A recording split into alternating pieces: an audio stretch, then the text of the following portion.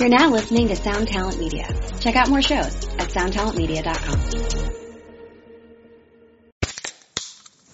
Hey, what's up, everyone? I'm Matt Migaki, the vocalist of Cryptopsy and the host of the Vox and Hops Metal Podcast, where I sit down with fellow metal musicians. We talk all about their lives and music while sharing killer craft beers. If you've ever wanted to sneak backstage and share a beer with one of your favorite musicians, well, Vox and Hops is the podcast for you. This week on the podcast, I dropped an amazing episode with Dom Grimal of The Last Felony, Ion Dissonance, and Cryptopsy. There is this episode and over 450 other ones to help you enjoy life, metal, and craft beer. So what are you waiting for? It's time to become a Vox and Hops head. Cheers! Hey, it's your host, Lurk. We at Lamb Goat just want to thank you for checking out the Van Flip podcast. And if you're listening to us on a platform that you can rate and review us, we would greatly appreciate it if you did so. It helps us out a lot. Not only can you visit us at lambgoat.com, but feel free to follow us on social media at lambgoat on Twitter and Instagram. And be sure to check out our Facebook page as well. And if you already didn't know, you can check out all these podcasts in video format on our YouTube channel, as well as other content. And speaking of other content, Lamb Goat would like to introduce the Van Flip Patreon. If you've enjoyed the show and you would like to continue supporting the Van Flip podcast, for just $5 a month, you can be a Patreon supporter. Not only will you help me improving the podcast and helping it grow, but Patreon supporters also get early access to episodes, bonus episodes, exclusive content, Lamb Goat swag, and much more. To become a Patreon supporter, head over to www.patreon.com/thevanflip. If you would like to become a sponsor of the Van Flip, drop us a line at info@lambgoat.com. You may know this week's guest as Mean Pete, but his name is Peter Kowalsky. He also is the singer for Remembering Never and the straight edge band Bishop, which is now broken up. Currently, Pete is playing guitar and sharing vocal duties in his doom metal project, Ether Coven.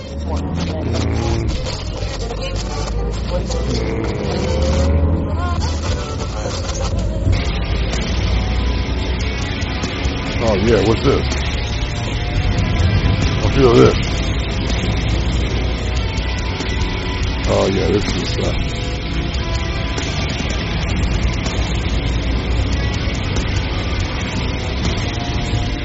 Oh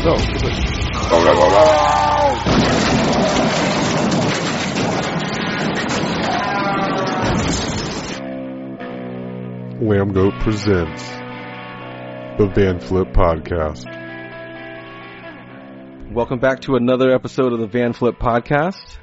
Today I'm joined with Pete. How do you pronounce your last name, Pete? Kowalsky. Kowalsky. That's what I thought. I just didn't want to say it wrong, and I tend to do that, say last names wrong all the time. We are joined by my dog Luna, since she insisted on being a part of this interview, so she's going to be here. But anyway, Pete is in town currently. They played a show last night with his new band. Is it Ether Coven? Coven. Is it just Coven? Coven, yeah. So what's the Ether part? It's Ether Coven. Okay, yeah, it's okay. The two. It was just Ether, and then we never thought that we would ever make it out of South Florida or out of Florida, and didn't realize there were a million other Ethers. So we're like, all right, well, you got to switch it. You can search on Spotify or anything, and you're gonna find a bunch of EDM artists and weird rappers, and like, it's just like, all right, well, maybe we should probably switch it up. And, is there any kind of cool specific meaning behind the name? Since you had just one name at first, and then now you had to add the Coven on the end. I watched Fear and Loathing too many times, and I was like, all right, that's cool. And then when I was trying to find like an online like Instagram handle and Facebook and assorted other websites, I was a huge fan of I still am, of Uncle Acid, and their website was like Acid Coven. And I was like, oh, that sounds cool as fuck. Fuck it, I'm gonna put that on there. So no, it doesn't really mean anything. It's just a cool name, right? Yeah, pretty much. Well, you're more known for, I wouldn't say more known for, you're better known for, you are the band Remembering Never. That's your big name say. But we'll do a little bit of the your new band first, because you also were in a couple other bands, Bishop being one of them and everything. Yeah. So yeah, what's the deal with your newest band, Ether? Luna bringing over toys. Come on, interview already. Come on, man. Oh no, she's great. She's a saint. Look at her. Anyway, continue. Go on. No, so what's the deal with your current project, the Ether Coven project? How is, like, it's a doom kind of like rock metal type situation is what they're kind of classifying. Yeah, I love rock metal. Definitely, it's definitely rock metal. Well, it's kind of sludgy, you know? It's got the whole kind of doom situation with it. When we started the band, we really it was just me and our other guitar player, and he was playing for another band. and we were playing some shows with Remember Me Never, and I'm friends with the singer of his old band. They were called My Amends, and the singer of that band was originally in Remember Me Never. He was the guy on the EP with the high pitched kind of Zayo-y sounding voice, great singing voice. But I rode with them to whatever show was happening, like somewhere in Philly or something, and we were just geeking out real hard about like bands from New Orleans and I Hate God, Crowbar, and all those types of like really riffy type bands. We're like, we should start a band like that. And I had played guitar in like a little kind of like Black Sabbath, the Alice in Chains band before that, just for fun. And I was like, all right, fuck it, and then we did it, and here we are. I don't know. That's like a million years ago, but yeah, it's just really heavy and fun, and I don't know. People compared us to.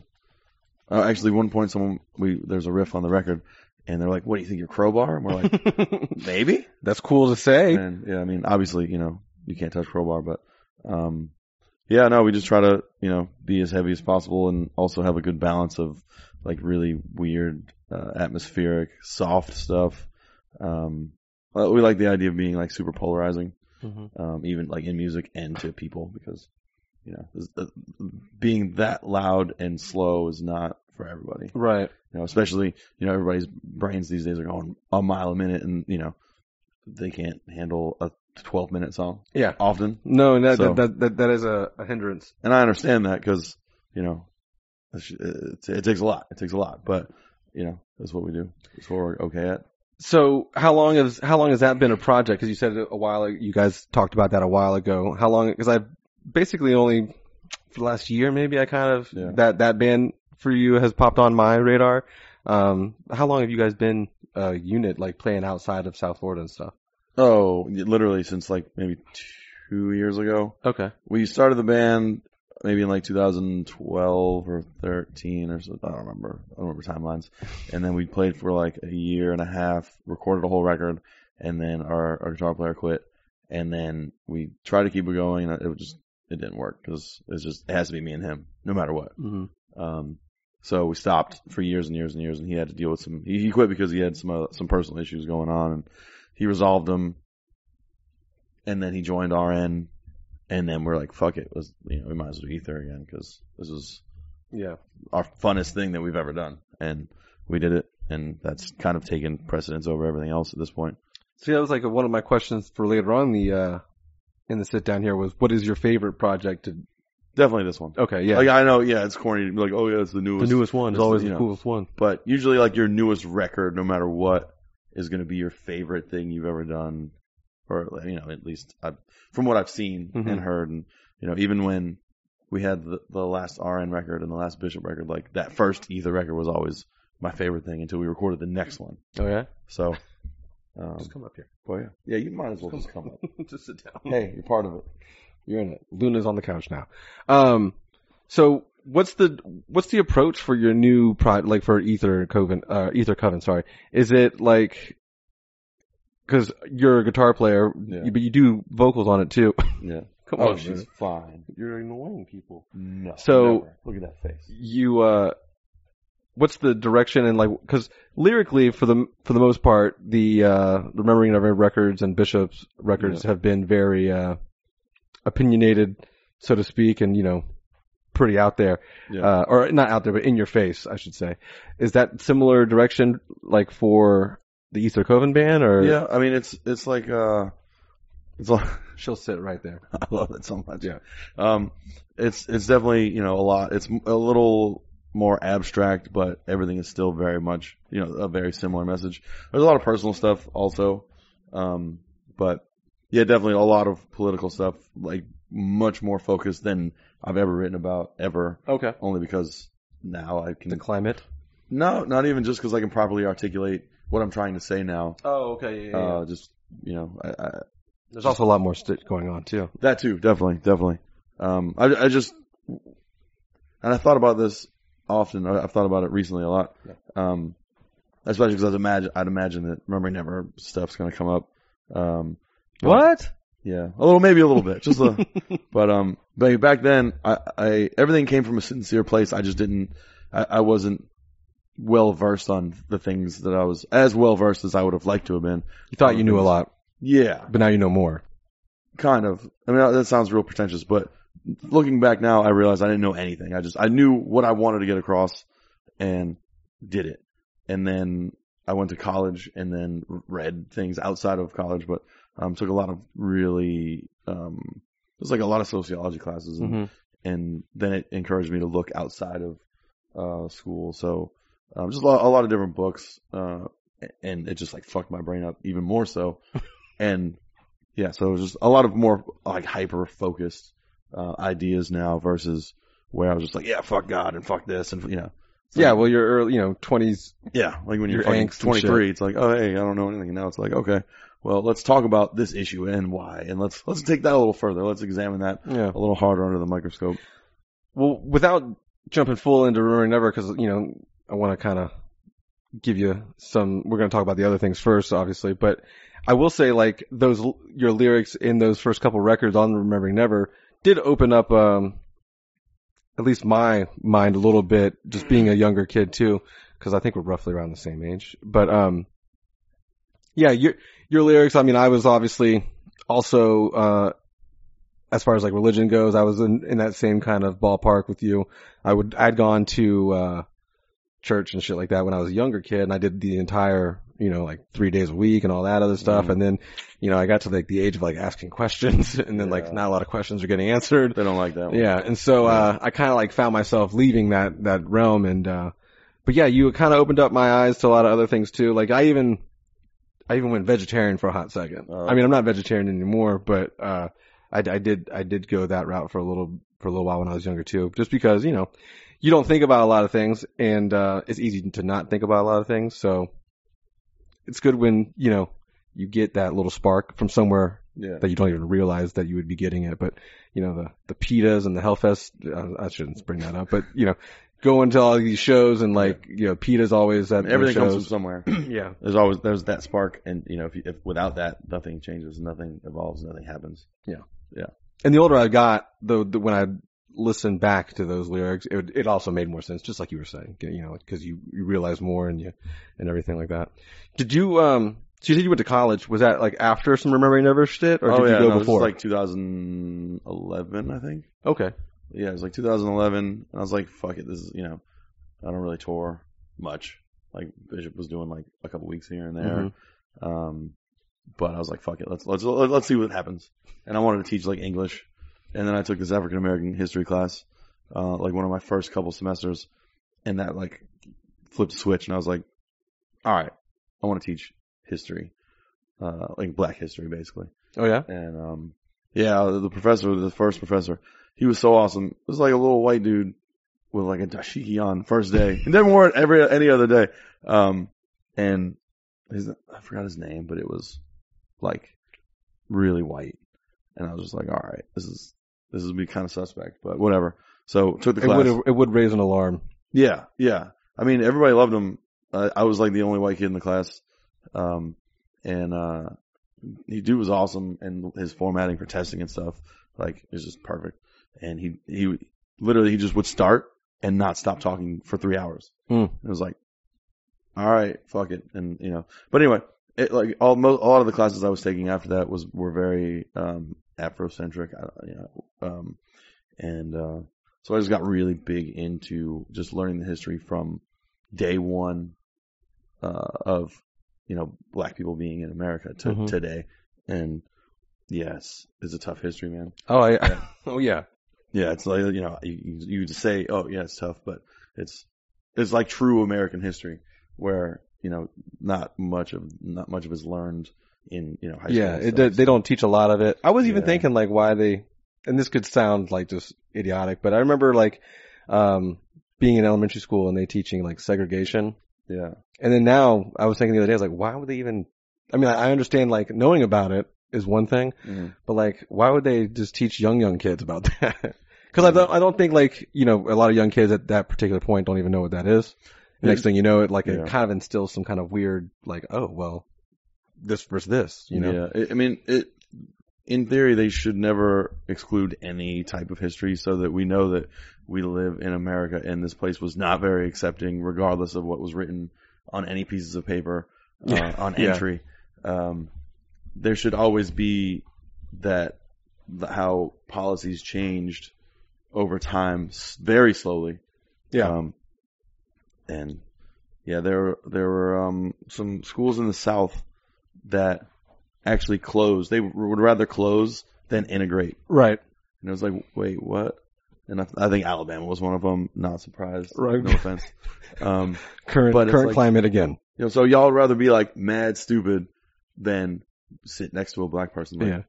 All right. Just crazy sometimes, especially back in those days, man. And that's interesting that you would go to school for that, or take that in school. That's what a lot of people say. Yeah. Like what's your major? I'm like, this is what I want to do. And you're like, wait, why?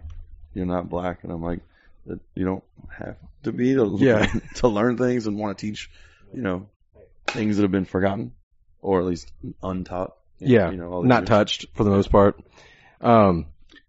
So yeah, I was gonna ask, like, does being raised in like South Florida, or you're from South Florida, right? Or did you transplant there? I was born in New York and I moved down south when I was like 2. Okay, broken family, the whole sad story. So yeah, basically you grew up in South Florida. Definitely grew up there. Yeah. How did that influence your your mindset on like the world? Because again, like we said, you're very opinionated, and we'll get into that and whatnot. But how did that structure you growing up? Like, did you live in like rough areas? Did you see like just firsthand shit go down to to where like it would change your outlook on like society's not right or anything like that? Or no, not at all.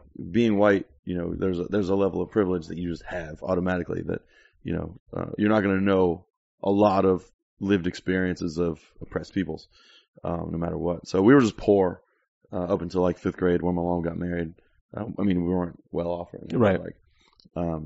Wasn't beachfront. Yeah, houses. No, we had some trailer parks.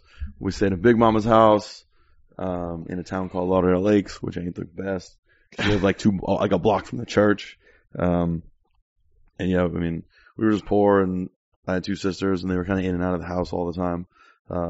So I rarely lived with both of them. And I kind of I can't say like I raised myself because like clearly I can't pay the bills, but literally my mom would drop me off at school, pick me up from school, take me to McDonald's, get some chicken McNuggets, literally bring me home, and go back to work, and then I wouldn't see her. So like a latchkey kid. Yeah, basically. Yeah. I just had a radio and some tapes and eventually CDs when I was in like middle school or whatever. But, so music, I just always gravitated towards music. I had a sister here and there sometimes, but I would just sit next to a radio all day. I didn't really have many friends until I hit 5th grade. And then I met like one of my best friends who I'm still really close with, to this day. But yeah, it was weird. It's just, a weird thing just growing up like without shit. You don't know how much you don't have until you see other friends that have like 2 parents and they have like a big house or like a okay house and like everything's clean. Or a house. Usually it's like apartments or some other kind of situation, Exactly. Yo, this dude's got the new Nintendo. Like, what? Yeah. I had it like 5 years later. It was used and like, it was cool. Like, better than to not have it. Right. But no, you were right about like, kind of like just white privilege situation. That's been like a hot topic lately as well. Just, a lot. And, it was one of those things where society doesn't want to say that there is that, but also it may not be white privilege as someone says, but like there are advantages. And I personally, being of my descent, like where I'm from, I wouldn't know what it would be like to be a woman, let alone another race. So it's kind of hard for someone not to be somewhat empathetic to that. Yeah. If you spent time with any kind of person that isn't like yourself, you would learn so much. Just being at work, like the other day we were talking at work, I'm a veterinary technician. Oh, nice. So, by trade, I guess. Mean Pete works with the animals, man. Yeah. That's, I like dogs and cats. I feel you. We get the occasional rabbit sometimes. But I work with like a bunch of normal people. And then we were just talking about like, bar culture, I think one day. And, just like listening to like the women's experiences at bars. It's like, how do you not have like brass knuckles in your pocket at all times? Yeah, why do you even go out? Just smack dudes in the face if, because if someone talks to you in such a way where it's just obviously denigrating, it's like, right. Yeah, no, you don't do that. It's just weird. It's just, and a lot of times I look like a fucking monster.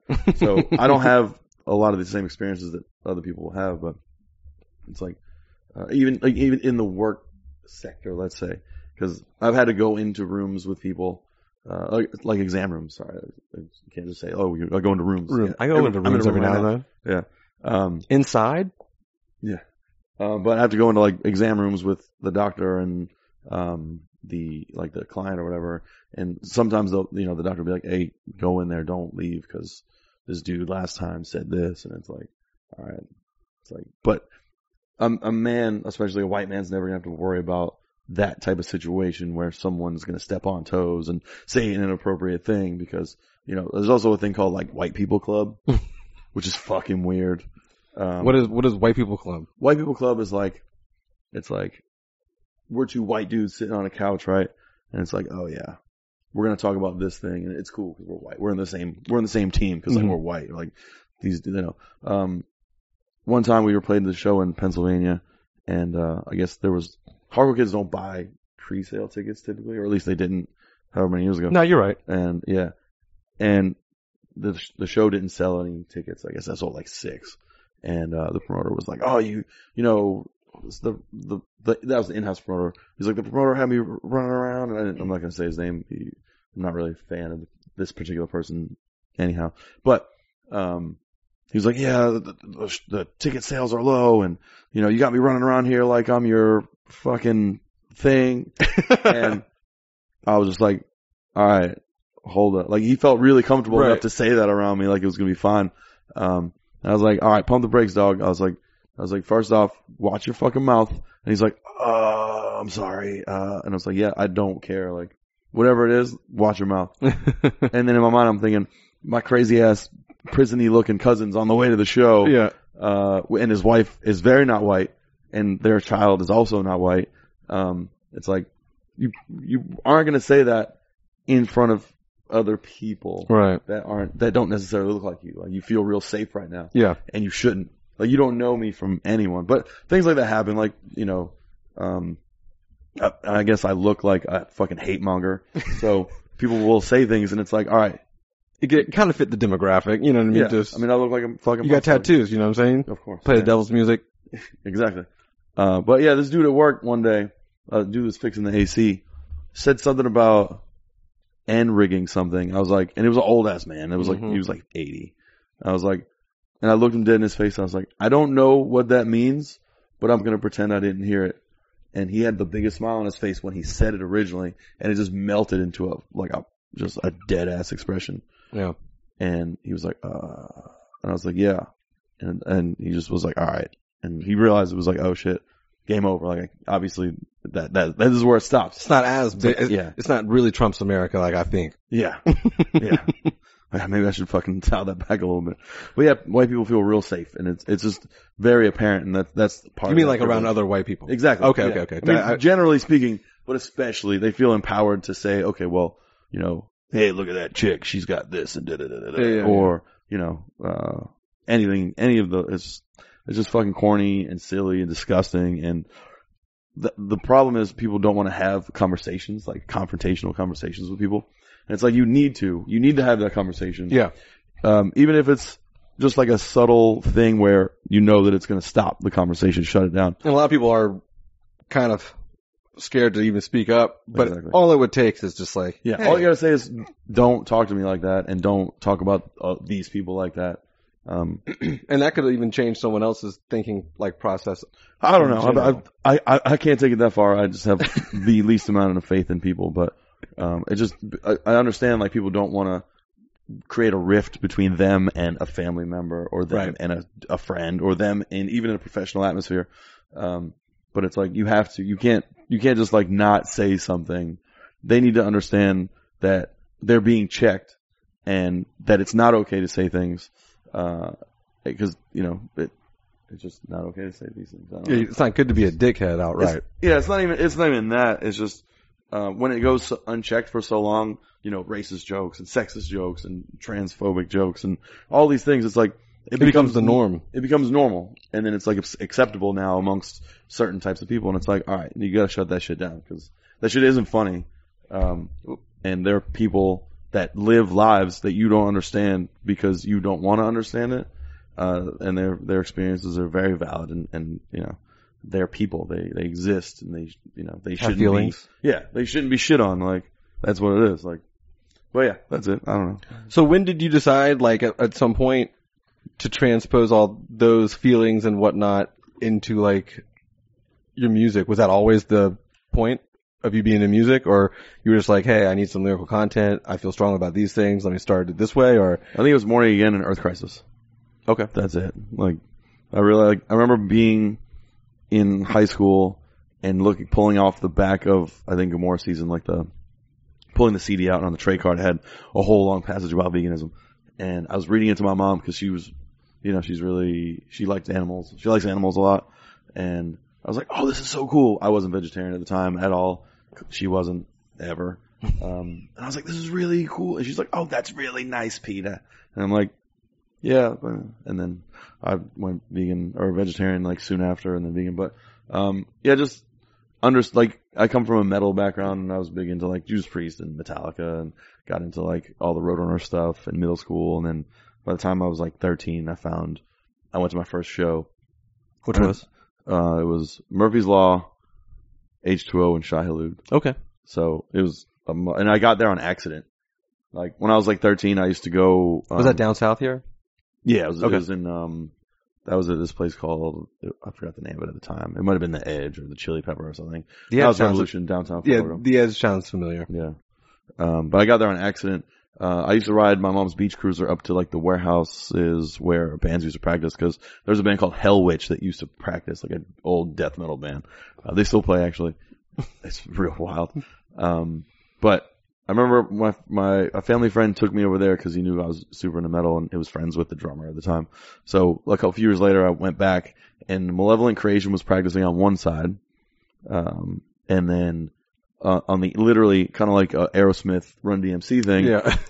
This band called Lungs, which was like, yeah, I've heard of them. Yeah, Collapsing Lungs. It was the original band, and then Lungs. And they're like, I became chummy with them. I was a fucking little ass kid that just like was like a little weird hanging out, ball kid that just showed up at their warehouse to watch bands practice. A band called Tension used to practice at that same warehouse because the drummer also played drums for them. But the drummer was like, "Oh, you should go see my old band." I guess he played for Murphy's Law for a minute. Mm-hmm. So I was like, all right, yeah. So went to the show and saw H2O. I was like, what the fuck is this? It's like your first kind of like forte into like hardcore and that kind of shit. Yeah. I saw Shai Hulud, and they were terrible. I was just like, oh my goodness. This is much long ago. Such a long time ago, though. Yeah. And then, Matt Fox actually worked at Uncle Sam's, and I was like, oh, I saw you. I would go in there often because it was like the hardcore. Uncle Sam's is record store. record It's a record store, yeah. And I was like, oh, I think you played in, and he was like, oh yeah. And he's like, oh, here's our demo. It's coming out on Revelation. It's like the 3-song thing. Profound Hatred of Man, I think. And listen to it. It fucked my life. I was like, this is amazing. This is not the same band I saw. And it was, so Shai Hulud has been one of my favorite bands since I got that 3-song tape. I don't know how we got here, but we're here. Hi. Yeah, we're here. Yeah, I was thinking, where your lyrical content came from. Oh, yeah. So, yeah, I mean, Morning Again and Earth Crisis, was kind of where it started. And then, yeah, that's it. I mean, not much has changed. Yeah. Do you ever think about, and this is going to sound probably a stupid question, but do you ever think about like doing songs that aren't kind of like, I don't even want to say politically motivated, because a lot of the stuff isn't just political that you talk about. You talk about, like you said, I'm never into a party song, if that's what you're asking. No, not a party song, but just like you ever get brokenhearted and maybe make a song about that? Ether definitely has many songs. A few. The first record was like a lot of like, self-reflection stuff, and then we broke up for a while, and in that time I had gotten married, and then by the time the second record came out, I had been separated, so a lot of that went into that second record. Mm-hmm. So yeah, it was very personal stuff, but I didn't know, the first song on the last full length that we put out, Coven or Ether? Yeah, it's called "There's Nothing Left for Me Here," and the first song on it was the first thing I'd written since my wife left, and there's like not much lyrics because I couldn't get anything out. I couldn't, but I was like, something needs to happen. I need some kind of outlet. It wasn't to the song or anything. I was just free writing in my notebook, like I'm in middle school all over again. And Dear Life Journal. Yeah. So there's definitely like 2 very personal songs on there about the situation kind of, or my lived experience as far as that Is that goes. kind of like the first time you kind of shown that side, or is that something that? Yeah, where it was like a real authentic type, Not saying that your other shit wasn't authentic either, but it was more like, topic based kind of song. Yeah, so. definitely. It was, when you get older, you express yourself differently, I guess. And you open up different sides of your feelings. I don't know how to say that, but, you become older. That's all. Yeah. Yeah. And that situation, especially, it broke me. I was I didn't leave my house for months. Yeah. I had people calling me all the time to check up on me and make sure I would pick up the phone. Mm-hmm. To make sure someone was on the other end of the phone, I think. But yeah, it was tough. So that's going to make it into, and still even the record we just recorded, it touches on a couple things here and there just because I'm still kind of fucked up about it. But. Oh yeah. I mean, it's something that you can't just brush off either. Yeah. We had Keith on from Every Time I Die, and he was talking about a lot of his lyrical content for Low Teens was about his whole situation with his son and his wife that were going on, medical stuff that was going on when they had their kid and whatnot. So it's interesting. Yeah. It's interesting to find, callbacks to what the lyrics mean or what they might entail towards. Man, you talk about new, strange things that you never thought you'd ever talk about in a song. Right. I never thought I'd be in a band at, 100 years old, but fucking here we are. Yeah. How do you like that? Cause obviously you went to school and you're doing your career type shit too, your vet tech thing, or I don't know if it's a career thing, but you want to do you want to teach history. Is that still something you want to do or? Yeah. Eventually I got my bachelor's, but I need to go back. I started the master's program. Yeesh. Yeah. Me and P's getting all into it. Oh, I quit that shit the same semester because, I was on a plane. Aaron was playing that Mosh for Paws, fest in Jersey last summer. And I remember just getting on the plane, starting to read because it was very reading intensive. And, I couldn't retain the information because I was trying to read so fast because literally they would be you'd have to read a book a week basically in one class. Yeah. And I was taking 3 classes and I was on the plane ride home, I was reading, at Kevin Oakley's house. We stayed at Kevin Oakley's house. I don't know if you know what that is, but he booked the fest and I'm reading at his house after the morning, after the fest. And, I got on the plane, reading on the plane. I was like, fuck this. I'm out. I was like, all right, I'm canceling this class. I went to one of my other classes and then I was like, I can't do this. I can't have a job and be in a band and go to school. That's one's got to go. Yeah. Or 2. Yeah. Really. Cause, at the time were you doing, you took a backseat from music too, or what took a backseat else? I mean, really, that's it. If I wanted to go to school, if I want to go to school, it's either don't do anything band related as well as cut my work hours down by half. It's well, I have to fucking live, so can't do all that. I can't do that. That's not a thing that's possible right now. So, maybe when I disappear into absolute seclusion, yeah, then I'll go back to school and that's it. Well, it's cool that you've gotten your bachelor's. That's far more than a lot of people do. Personally speaking, I don't even have one yet, so. Oh, it's fine. It's overrated in today's 100% economy. Yeah. So, speaking of your lyrical content, how'd you get into, you were saying you read the Morrissey cover, the insert, and you were reading about veganism. Was that your first Oh, no Morrissey ever. Morning Again or Earth Crisis. Okay, I thought you said Morrissey. I've never listened to any Morrissey anything on purpose. Yeah, no sad boy stuff? Okay. No, The Cure. I love The Cure. Okay. And all the newer bands that kind of sound like they're from the 80s. Well, I don't listen to Morrissey either, so when you said he's a vegan, I was like, I guess. Oh, no. I mean, he's mad suspect. I see the headlines. He's said and done a lot of real sketchy shit. Yeah, I've seen headlines. Over the years. And I was never a fan back then. Well, so you're reading the booklets in the Earth Crisis and stuff like that, and they give you this little, op-ed of veganism. Is that your first kind of brush with it, and then you kind of just Like, what made you decide to definitely go vegetarian and then go vegan? Well, definitely Earth Crisis, and then I was in Until the End, which John Wiley, who was in Morning Again, was very vegan at the time, and I was working. How old are you guys at this point? I was 20 or 21. Okay, so this is later than I thought, but yeah, I was like 20 or 21. I think I was 20. Shit, because I still live with my mom. And could have been 21 too. Yeah, I don't know. No, because I think the EP came out in 2001, so I would have been 20. So either way, so I think I was 20, and I was working at ULG, and I said something or did something or I ate something, and Wiley was like, meat gives you cancer, and I was like, what the fuck? Mm-hmm. And so it was. He gave me a bunch of books to read, and it changed my life. And then I read Diet for a New America. I went vegetarian immediately, and then I read what was the one you just said? Diet for a New America. Diet for a New America. Okay. Yeah, it was written by the dude that was supposed to inherit Baskin Robbins, and he was like, "Yeah, no, I can't with a sound conscience take over this business." And then I saw something the other day where if you put like lemon on ice cream and it foams up, they got liquid detergent in there or something. I don't know. That's weird. Yeah, it's like the acid. My brain can't even put that together. I will kind of agree on the meat giving you cancer thing. That's definitely. I think that there's a lot of factors involved. But I think it's like more factory farmed meat or something. Because I ain't a scientist, you know what I mean? I know, I feel you. All I know, I know some studies. Like there's studies of certain tribes that only eat meat, and there's no signs of cancer. But there are places where there's very minimal meat intake, and there's no cancer as well, or lower. There's also some places like out in like Asia that eat a lot of plant-based stuff, and they live to like 110 all the time. Yeah, a lot of people live so it's different cultures and different societies have a different way of doing things, and you don't think the Western way is the right way all the time?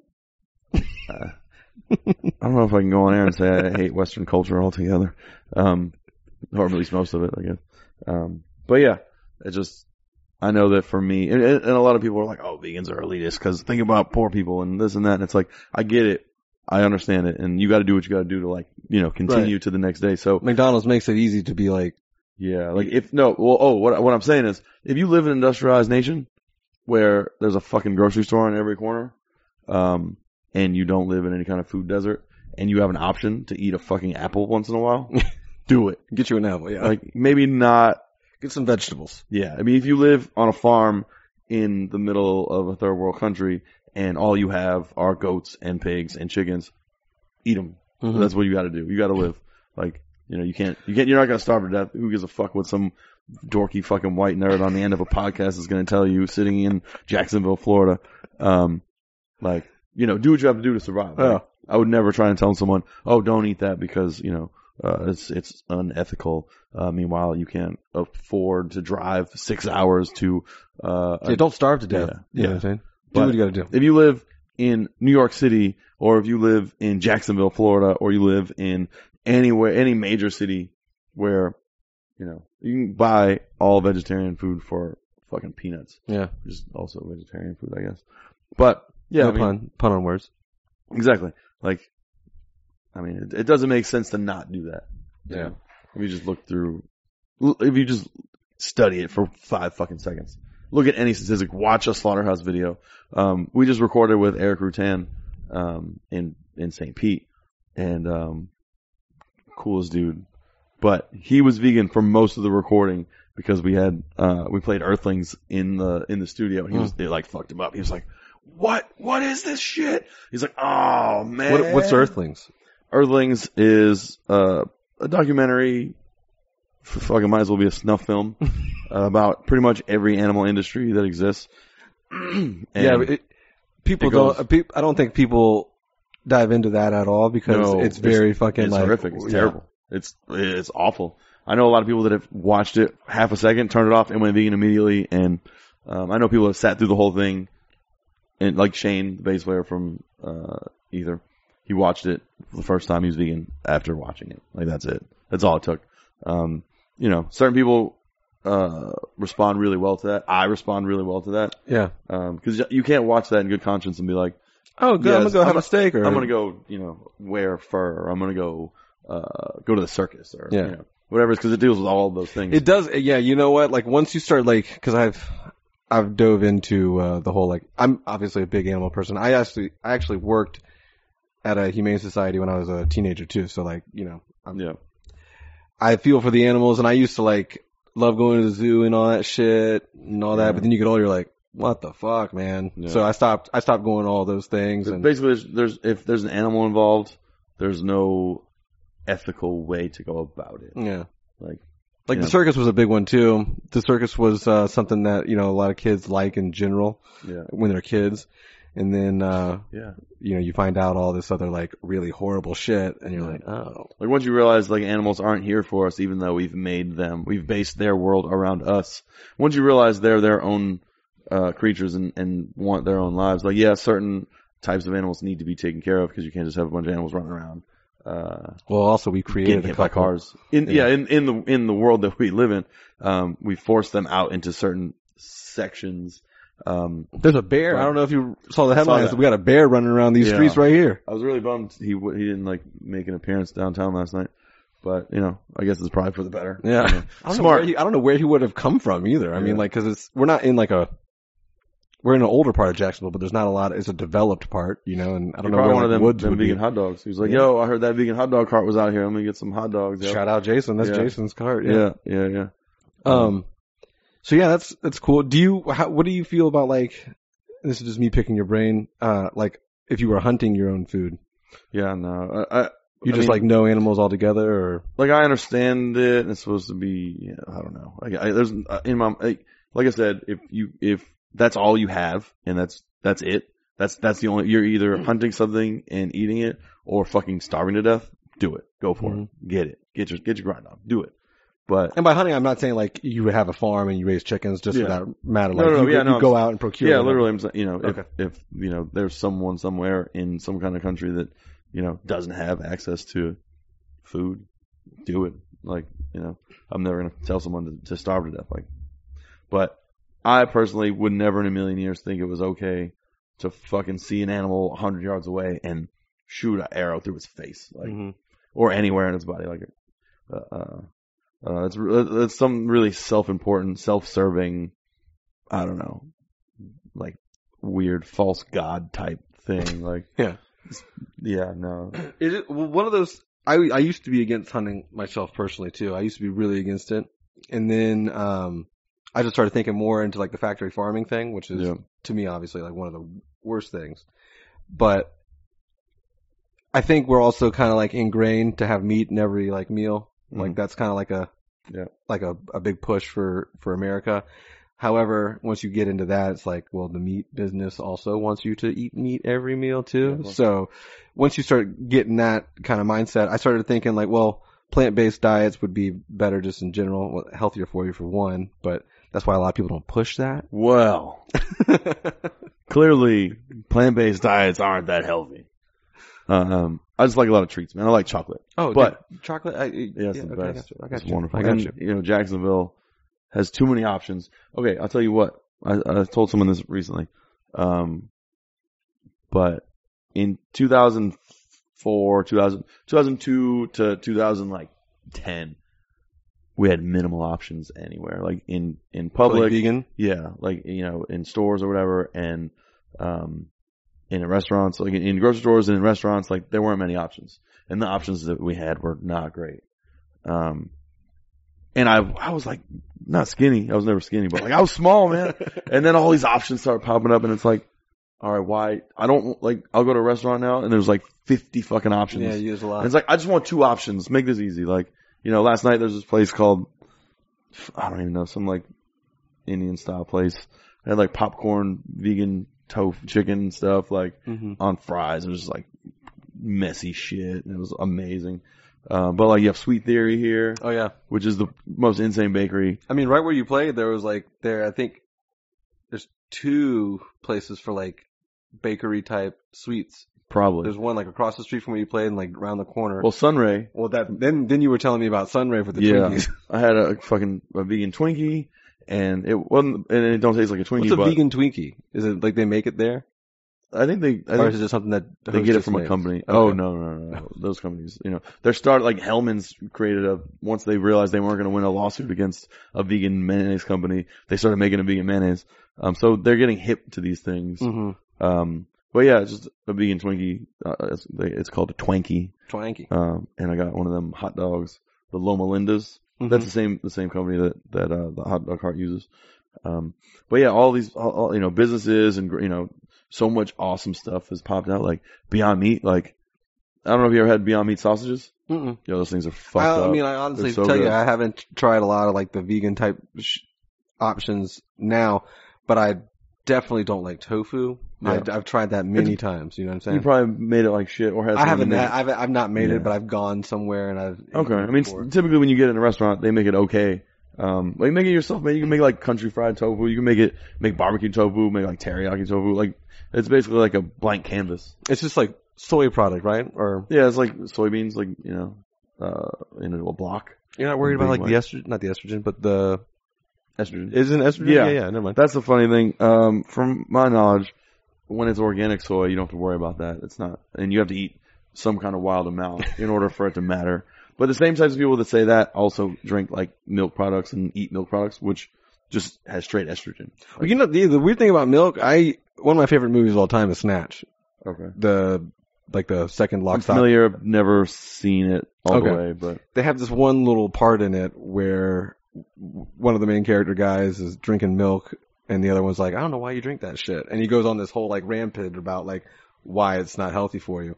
And, it's just hilarious because at the time that movie came out like early 2000s. yeah. I was like, that's fucking LOL. Yeah. And then now I'm like, the only things that do drink milk really would be baby cows. Yeah. Or it's supposed baby Baby whatever anything, the yeah, type but, of milk it is. But the milk we mostly drink would be cow milk. So Yeah, it's fucking weird that we're still perpetuating this idea that, I mean, I guess now almond milk and soy milk and oat milk and, but that's all made, kinds of nut milks, like, that shit's just made to like derive from the animal milk you're used to drinking. yeah, like, I don't know, man. There's all these, like, have you ever had pea milk?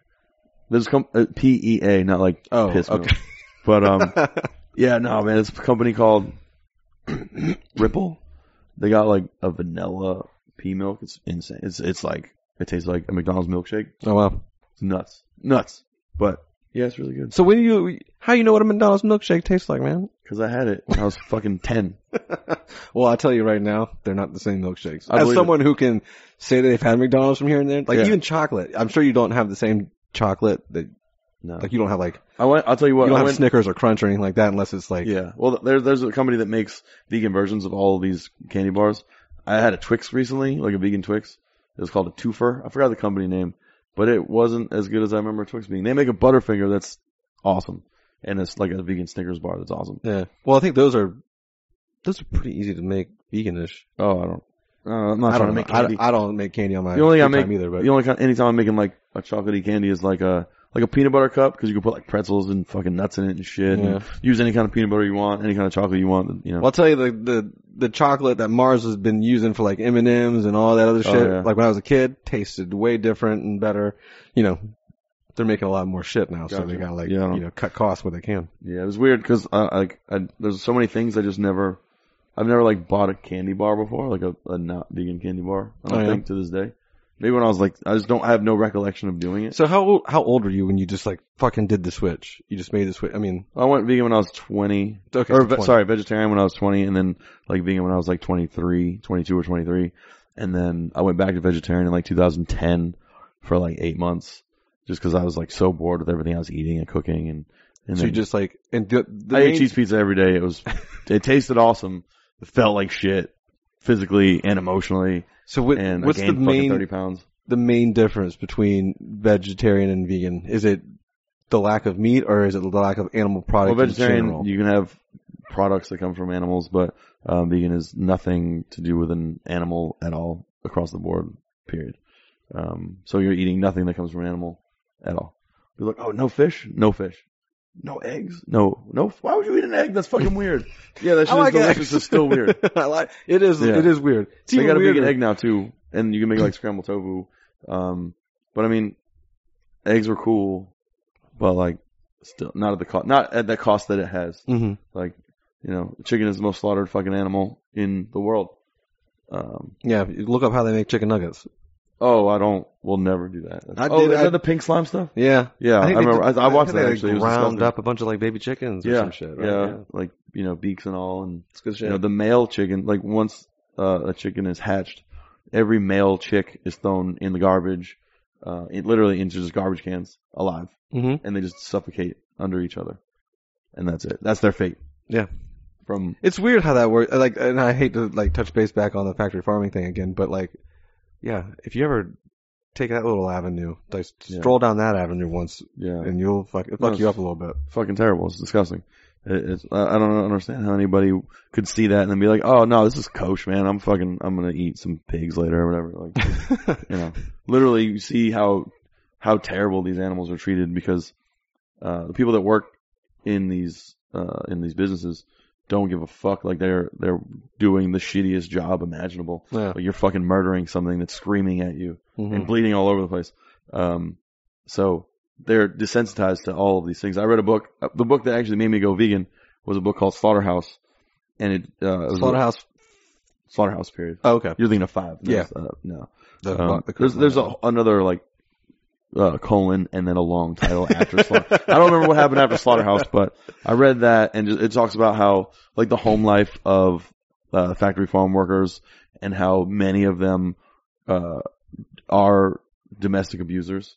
They beat their kids and their wives and stuff, and then a lot of them are immigrants, undocumented workers, and they get shit on. Not literally. Like they have to. It's one thing they have to. They get paid, much less than their American than American workers.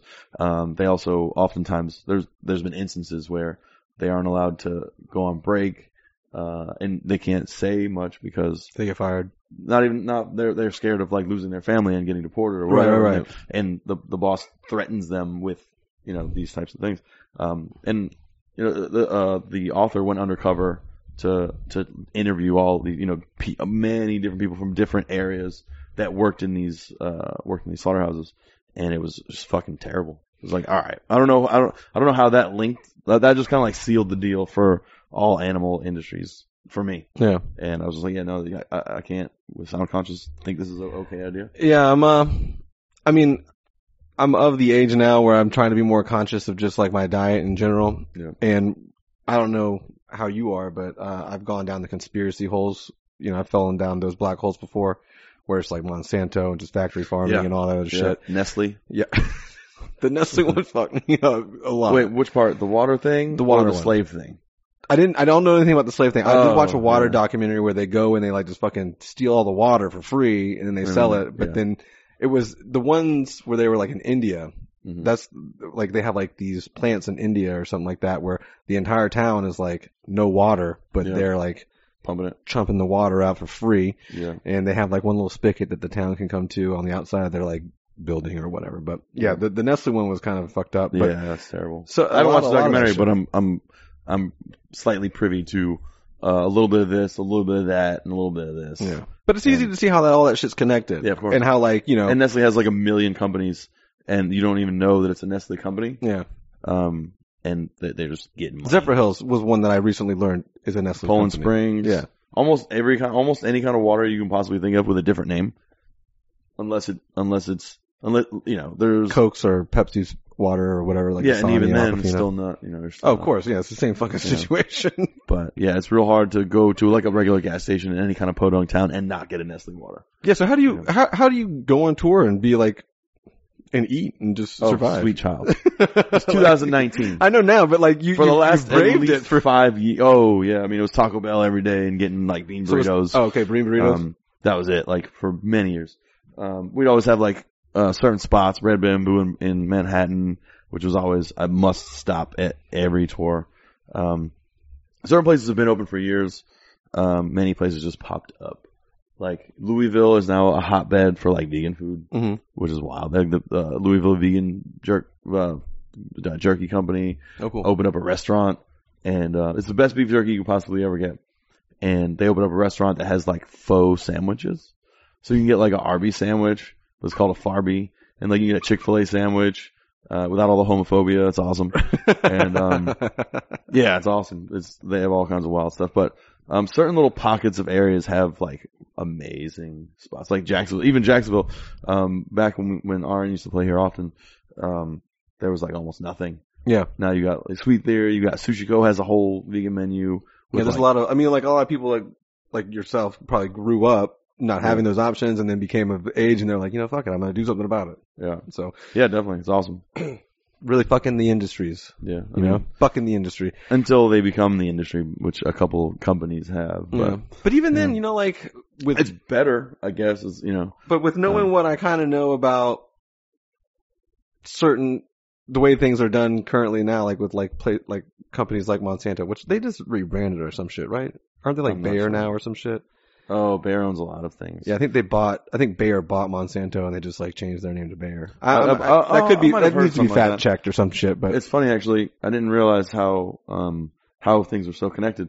If you pull off on the side of the road, and not everywhere, but this particular instance, somewhere in Florida, because you see rows of cows when you're going down any highway. Yes. You just see lots of cows. One time we pulled off the side of the road because we're trying to pet cows, because fuck it. And they had these things, these like big discs on their ears. I think it's for pesticides. Yeah. But all of them said Bayer on them. Like they're just Bayer products. I think it was to keep the fleas away, or not fleas, like flies or something. I don't know. But it was just like, that's fucking crazy that this company would make. I mean, I guess there's a ass for every seat. You know what I mean? Right. So if something needs to be made, even as shitty as something like cow slaughter, they're gonna make a product for that thing. Yeah. So, but yeah, it's wild how involved one company can be with, and then just just have a bunch of separate other companies, right? All operate under one, the umbrella situation. Yeah. But it's also weird how all that shit is just connected. And like Bayer would have the money, or not, I shouldn't just single one company out, but big companies have the money to then pay other people to fuck over other people, of course. To fuck over the public, I should say, to better suit their company's needs and shit. Yeah, of course. It's just weird how that all was allowed and worked. That's the tip of the capitalism iceberg. Yeah. We're not gonna. This is not the podcast for that. Let's fucking ruin everybody's life. As long as we're okay for the next 20 minutes, let's fuck everybody else. Right. So we're getting long here. Not that it's long, but I just want to get some remembering never. I don't stop talking ever. Yeah, no, it's fine. That makes for a good podcast. I'm not going to complain one bit. It makes it a lot easier. But let's touch on some remembering never stuff. Obviously the big question would be, last year or the year before, we were supposed to have a Remembering Never album in 2019. I didn't even ask about that. Don't worry about it. It's fine. It's gonna happen when it happens. The fans would like to know. No one really cares. It's funny though, like now that we've spoken, and I know like where your passion lays would be, with Ether Coven and stuff. Does it seem like it's just kind of like I don't want to use the word burden, but just kind of like something that you have to do? Like the new Remembering Never record. I don't have to do it. Obviously, you don't have to put it out for anything, but does it, as far as burden goes, does it feel like something that you do know that there's like fans out there waiting for it or whatnot? Not just that's a weird concept. I know. I feel you. I don't know how to. I can't really worry about that kind of stuff. Like, if they cared that much, they would be like super amped on anything I'm doing now, which is cool. True. I mean, and everybody. I feel like when you grow up out of hardcore. Not that I've grown up out of hardcore, because I, still go to shows and stuff. But you either play country music or doom, and I feel like I'm trying to do country music one day, But got the new Aaron Lewis over here. Yeah, dude, I love Aaron Lewis. You kind of similar. You look kind of like him. That's what people have said. Yeah. And actually, I used to do like me and my ex used to do like a little band thing where it's like folky kind of, and they're like, oh, that kind of sounds like, I don't know how to take that, man. But yeah, no, I mean. Eventually, we'll get to it when the time is right. Like, I've had so much Ether stuff going on that like I just haven't had time to sit down, and I'm actually going to try and write stuff for it. Because me and Danny wrote the majority of the first 3 records that we did. So the first record that I didn't write any of the riffs on was God Save Us, which is arguably the best one. Even though some people would say the one before that. Con Artist was, what was it? Is that the next one? That was on God Save Us. But yeah, I'm thinking of Women and Children Die First. Yeah, Okay. people for some reason think that's the best one. It's just real boring shit. Like, I just really want to rip off Disembodied and On Broken Wings. That's it. And I did that. But yeah, I mean, me and Danny wrote the bulk of that record anyhow. So I want to get back to writing more stuff, and you know, we have a great lineup. It's, you know, it's me and Danny still, and then David Paul, who played in a band called Farolux, and Steven Vasquez, who's been with us for years and years and years. He's like a hardcore South Florida hardcore scene veteran. Yeah, I mean, we'll get to it when the time is right. We're slowly putting ideas together. We haven't been in a room together in a while, because, you know, I've just been out of town with either stuff, and we just recorded, and, you know, holidays and stuff, and 3 of the dudes everybody except for me has a family. So, kids and stuff. So. Yeah, it's a big thing these days. Yeah, I guess that's what you're supposed to do when you get up and grow up and get old. Yeah, you know. So, but yeah, so it's just, you know, they have that going on, I have this going on, and yeah, I mean, ideas aren't nil. So, yeah, I mean, it's gonna happen. We're probably gonna get a lot of headway done this year. Pretty excited about what we're gonna do.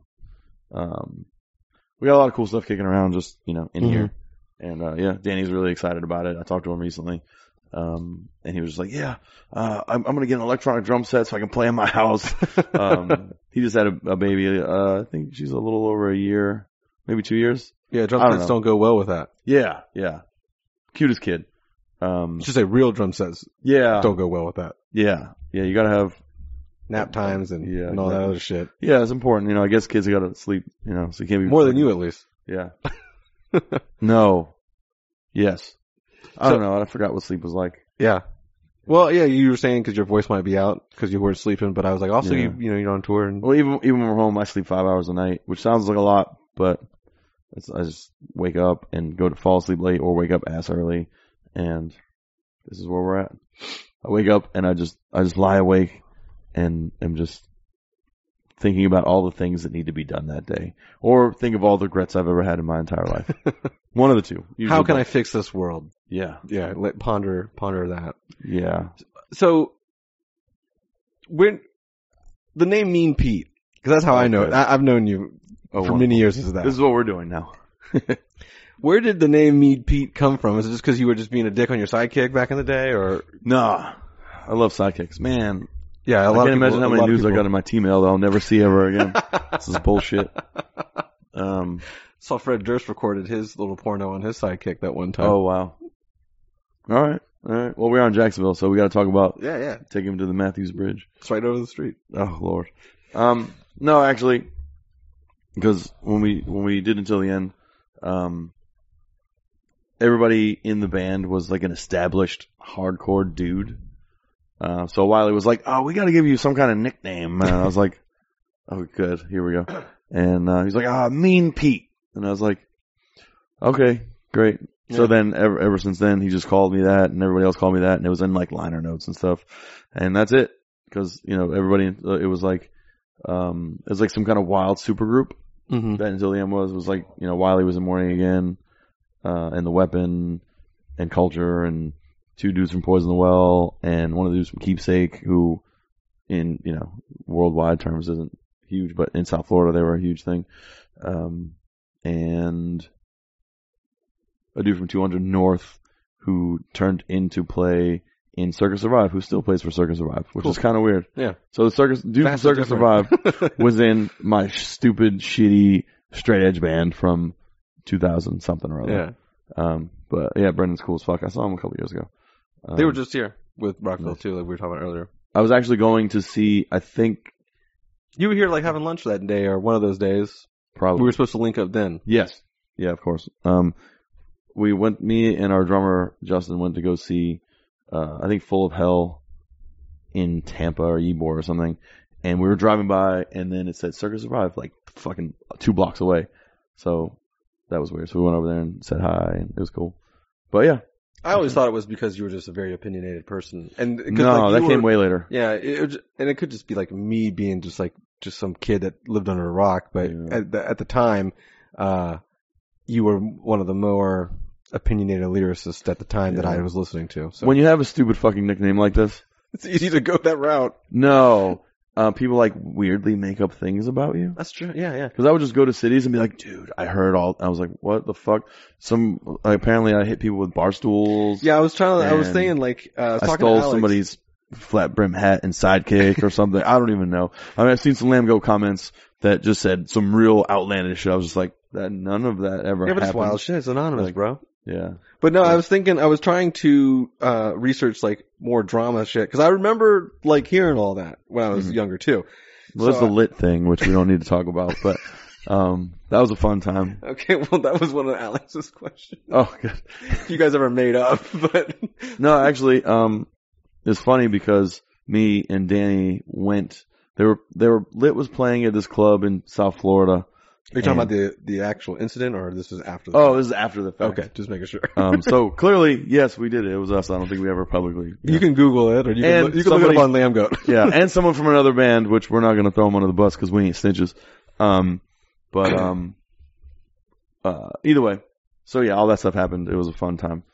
And, so we went to a club that they were playing maybe a year later, and I was buddy with the owner of the club, and we go in, and there's a dude sitting in his office, and the owner of the bar, and he was like, and I knew that they were there. I didn't know that this person had anything to do with them.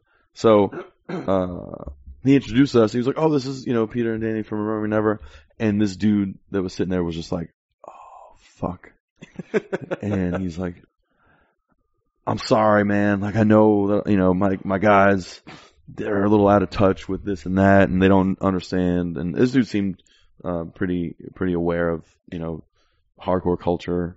Even slightly, not, but he was like, and just like, he was a super nice guy, and he was like, yeah, there. I was like, oh yeah, no, I mean, it's cool. Yeah. It's fine. Like, they just talk shit about us on the internet. Like, it's done and done now. Yeah.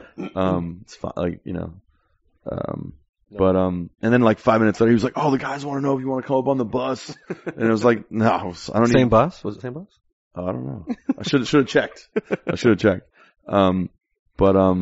I was just like, yeah, no, I don't need to hang out with dudes with like fucking chin ponytails and stuff. Like, I don't need that. Like, that's like some early 2000s or late 90s, 2000s fucking MTV jams. Yeah. Like, we just stopped in just cause. Yeah. We're just like, fuck it. Let's see where this road takes us. And how's this experience going to play out? But he was like real like remorseful and like embarrassed, and rightfully so. Like, I guess they said some like real silly shit, and which sparked the whole thing. So yeah, you've made up. Yeah, I guess. We'll leave it at that. Fine. No ill will. We'll say it's a draw. Yeah, they may not remember it at this point, huh? I don't know, man. They dedicated their homepage on their website to us. So. Yeah. Could you imagine if it happened nowadays where a band with, cause I was assuming Lit was pretty big at the time. They were on the way down. They were on a bus. Yeah. With a trailer, but they were very much not. But it's not Lit now. Yeah. No. Yeah. They're way down now. Or, I don't know, man. They might be like, kind of like Made Men because they're on VH1. True. And they do that like, they just research all the 20-year-old songs and stuff. But, yeah. What's the other, there's a couple other things. So are you still doing the straight edge thing? And yeah, I mean, I don't really talk about it often because it's like that's the most basic fucking thing you can do for yourself. Well, my question is, my questions that would pertain to that would be, cause you're from Florida too. Yeah. We have this big problem with like the opioid situation, probably more so where you were down south in your area, more so. How do you feel about like, just the opioid situation in general, but how do you feel about like the medical marijuana thing too? Or do you, cause I mean, I had stances personally. Like when I was younger in hardcore and stuff too, I didn't drink for a number of years. Yeah. And then I started drinking afterwards. And then I'm back to no drinking, or not no drinking, but very sparingly. Yeah. However, I did like, look at this angel. Yeah, I know, right? Oh I did like fall into like marijuana way later in life. Yeah. So my question is like, how do you feel about like like the way marijuana is going in the country as far as Florida goes too.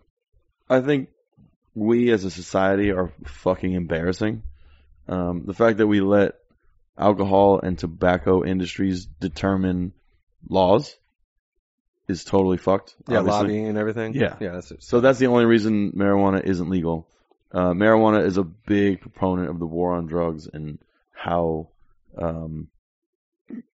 basically the system keeps slavery enacted is by putting people in jail and prison, mostly people of color, and they're working for pennies a day on a marijuana charge from fucking 15 years ago or whatever, and some of those charges are way longer than like abuse charges or like oftentimes they're more severe than domestic abuse or any violent crimes. Yeah, violent crimes. What I should have said, but it's also easier to get a strike. Yeah, like the 3 strike system or whatever shit. So yeah, so it's just fucking embarrassing. It is a plant that anyone could grow at any point in time. Maybe not make it illegal. Like you can't. They'd be like, you know what? Orange trees got to come down. Orange juice is canceled. Like, it's like fuck you. That shit comes from the earth. Like, don't be a dickhead about it. Plus, it helps a lot of people with even outside of just getting high. Like, it helps people, with nausea and stuff that have a hard time, because of maybe other medications they're on or whatever. Like, well, the whole CBD thing too, where you can get like the non-psychoactive parts of the cannabis plant and shit like that help you with like anxiety or just kind of. I've been thinking about getting my dogs that. I'm mostly unfamiliar. I actually have one of my dogs on a CBD product. She's older. Mm-hmm, She's vegan. I have 2 vegan dogs. But this particular thing is not vegan, so I want to switch her out eventually. But I just started on some stuff. I think veganism slows down dogs' aging process. Really? I was going to ask you, like, how she's like 15, 16, pit bull, and she looks like she's about 9. I don't know. Yeah, that's good. But yeah, either way. I've done the grain free. I've been doing all that's just marketing tools, honestly. Like that means nothing. Like anytime a dog's allergic, we're talking about like my professional things. Yeah. Anytime a dog's allergic to something, typically it's going to be their dog food. Typically it's going to be the protein in the dog food. Typically it's going to be an animal protein in the dog food. So because they're getting it from probably a factory farm. Yeah, I mean, like most dry foods is like slaughterhouse floor scrapings and just dehydrated. That's gross. I never even thought about that. Yeah, it's disgusting. It's terrible. Yeah. You're fucking me up even more. Sorry. God damn it. I mean, hey, listen, it's the truth of the matter. You gotta figure it out one day. I can't shun away from it now. Yeah, no, it's too late. I mean, you can give dogs like raw meat diets. I've seen that, but then, we got pancreatitis and stuff. Yeah. So there's a whole, many things. Anyhow, how did we get here? We were talking about, originally we were talking about marijuana. Yeah. So, back to that. Yeah, I mean, have you ever dabbled in it or anything like that? No, I mean, I've never smoked weed ever in my life. Okay. Not once. People don't believe that either. I mean, when I was 13, I was like, by the time I found out what straight edge was, I had already stopped my experimental phase, which is like alcohol and cigarettes and stuff. So then I was like, okay, well, I guess I'm going to be straight edge now. Cause now that I know that there's a term for how I feel already. So yeah, I've never fucked with it, but I mean, it definitely should be legal. Like, I mean, really, all drugs should be legal, and then figure out how to manage it from there. Right. That might be an unpopular opinion in the straight edge community, but I mean, if you want to look at real problems and how crime, drug-related crime, affects people and communities, then that's the only way to go, really. Yeah, but it doesn't affect the white community as much. Actually. Well, in the opioids, I think that's starting to like bleed over into like the country clubs, but Yeah, of course. Well, they got their own little fancy drugs, but cocaine. The main reason that drugs aren't legal is because then it would take away from alcohol and tobacco. Of course, that's it. Yeah. So, and a lot of these drugs that they've made are just to kind of like circumvent making pot legal. Yeah, I mean, I don't know about that. I feel like, everybody wants to take something a step further, which is understandable because we live in a terrible fucking world and you need anything to cope with anything. So I get it. I understand. So how do you cope in this world? Do you do like a bunch of flotation tanks and just kind No, of I really want to do yoga? that one day. That sounds wild. You know, there's one opening up like Really? across the street here. All right, let's do a fucking It's gonna be fucking date. crazy. Interview from Actually, the fucking dunk yeah, tank. next time you come Yeah. up, because it's open, we can go over there right now. But Oh, next shit. time, yeah, we'll head over there. It'll be great. Yeah, but how do you just de-stress and shit like that from everything? Honestly, when I'm home, I don't have time to worry about things. I try to I don't have time to I don't know. If I spent money on drugs and alcohol, I would have no money. Yeah. Because I'm very habit forming. Like right now, I'm drinking a lot of boba tea. Mm-hmm. I'm trying to our guitar player is really big into beers. You probably don't drink a lot of like sodas either. No. Yeah. Literally, if I got a drink in my hand, it's water. Or in the last couple weeks, boba tea and coffees, different, but yeah, I don't know, just Any yoga, no meditation, not like that? I have done yoga. I try to go. My gym has little classes and stuff, so I'll go and when I can. Kind of depends on. But it's cool. It's fine. It helps with when you get old because you have back problems. I think the stretching it would be definitely. way good for stretching. You done hot yoga once? Fuck that, dude. It was terrible. I haven't tried any yoga class. Oh, but it's no, something that I good. want to Check it do. out. Yeah. Check it out. It's not bad. It's not a bad thing. I mean, I live in the hipster district, as you could tell. Yeah. A lot of yoga. I'm surprised no one's doing fucking yoga on the sidewalk. Oh, bro. White people will find any Are you excuse kidding? to do The yoga. park right anywhere. next door here. You can Exactly. go over there. There's a yoga class yesterday going on. I was somewhere and there's a fucking farmer's market down south called the Yellow Green Farmer's Market, and it's awesome. They have too many vegan options, of course, but it's like an airplane hangar that they not hollowed out because it's already hollow, but turned into a farmer's market. It's huge, and it's gotten so popular now that they have. Keep in mind, it's concrete floors. They have fucking yoga. Where it was like a driveway. Mm-hmm. Now they just have a yoga class. It's like, dude, what the fuck? You don't need to do yoga here. It's weird. Just let me buy my goddamn vegetables and get some vegan ice cream and fucking hit the road. They're doing the acro yoga where they have partners and they No, do not Cirque quite. du Soleil type thing. I'm sure it's gonna get some kind of ridiculousness soon. But it's you can't do yoga on concrete, dog. Fucking go somewhere else. That sucks. But yeah, that's yoga, man. So what's on the outlook for Peter going forward? Good question. Shit. Do you want to become a vet? No. You just No. No? Okay. It's just kind of the only thing I accidentally landed there. And then over the years I've just done it because it's the only thing I know how to do professionally. Mm-hmm. What about politics? Does that ever interest you? Because obviously I doing thought the about it history thing. actually, but then I was like, An opinionated gentleman like yourself. yeah, I don't know. I think I'll leave it to people that are better to articulate points. Justin from Indecision or Most Precious Blood is a politician. Yeah. Doing good When things. did he become a Congress? Did he become a city council person or a I'm mayor? not up to date. I know he's whatever he's doing. I'm really excited to see all of his updates and stuff. Yeah. It's good to have someone on the inside, kind of. The guy from the Beto guy. He's the punk rock skateboarder guy from Oh, fuck that guy. There's a lot of cool politicians that are just middle of the road, fence walking fucking pieces of shit. I think he lands on that. I mean, if it was up to me, we'll leave off record what's up if it was up to me, because the world would look much different. But, yeah, I don't know. Politics would be cool, but I think I wouldn't, I'm bad at refraining from saying things. Yeah. Except for just now, obviously. That's why podcasts are horrible probably for you. Yeah. Oh, yeah. You can't chop and screw Foot this and thing. mouth, All the yeah. So, yeah. I don't know. I think I would be really shitty when someone would want to suggest something that was, inefficient. Mm-hmm. No, stop talking like this. That might be the way to go though. Yeah.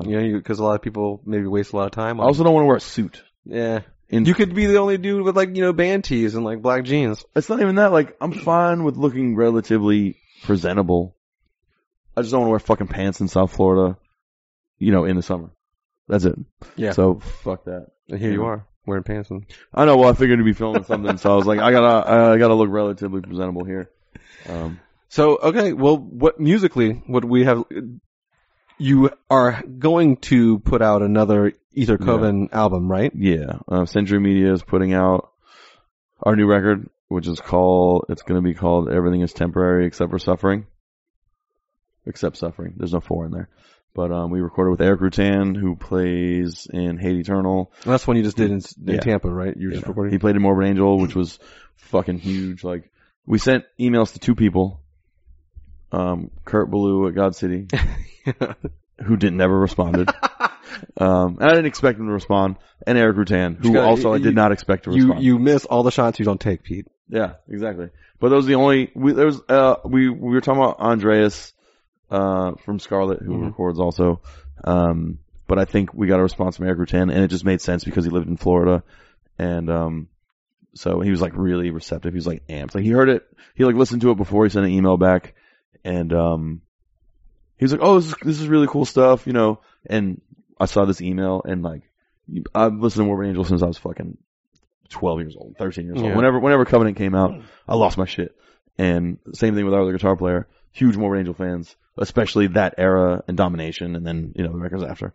But, we like lost it when he emailed back. It's like, why are you emailing me back? You're supposed to ignore me. Yeah. And, yeah, and then he, like, after we responded again, he listened to it again, I guess.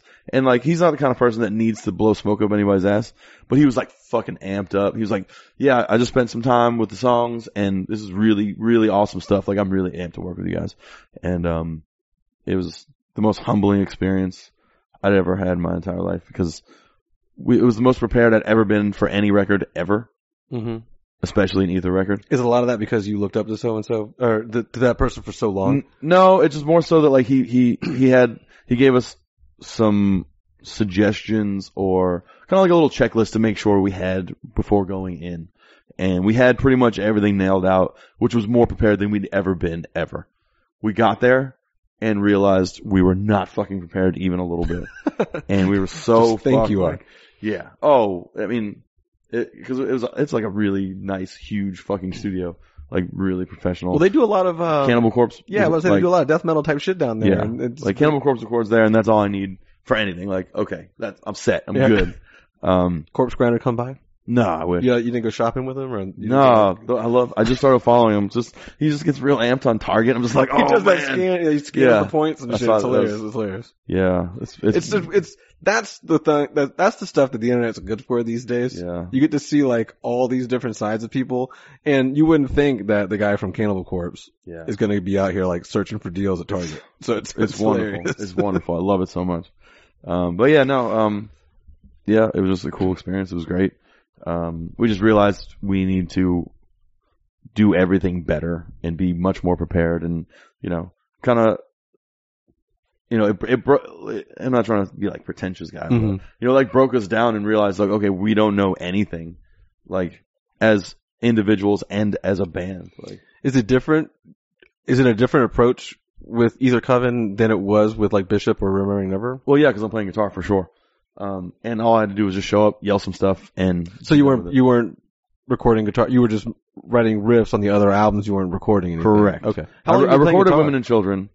I don't know. I played when I was in high school, and then stopped once. I think once Women and Children came out, I stopped playing guitar, and then I started again in like 2010 or something. Because I that was something I didn't know, which is probably my own fault in general, just being like not up to date. But when I saw you guys playing last night and you were on guitar, I was like, holy shit. So I just wondered how long you had been playing guitar. Yeah, it's not anything I took seriously because I always sang in the band. I played guitar for Remembering Never originally. And then once our singer quit, someone had to sing, and we tried some people out and it didn't work. And I was like, all right, I got some shit to say. I guess I'll do it. Yeah. But yeah, I mean, I'm playing guitar for a couple minutes. And now I have to play guitar way more because I'm not good. And I didn't realize that until I got to the studio. So yeah, I mean, you know. So do you know like music theory? I should ask you. No, come on. Do you know like, well, cause I just sat down with Tim from Under Oath, and he doesn't, like, I could ask him like, hey, play an A chord, and he's like, I don't know what that is. Yeah. I think in anything rooted in punk rock, you're not going to know anything like just that. Just bar chords. Yeah, I mean, we do some, you know, we don't really do bar chords. And I shouldn't say that to downplay your playing. Oh yeah, no, I understand songs, all that totally. Like, but cause like, you know, Under Oath, our Tim writes shit that's crazy too. And it's just, he just doesn't know what it is. He doesn't know what it is. Can't relay it to the person. Oh, definitely. To like a person. It's like people are like, oh, you're so good at guitar. It's like, no, I can play what I write. And that's it. Yeah.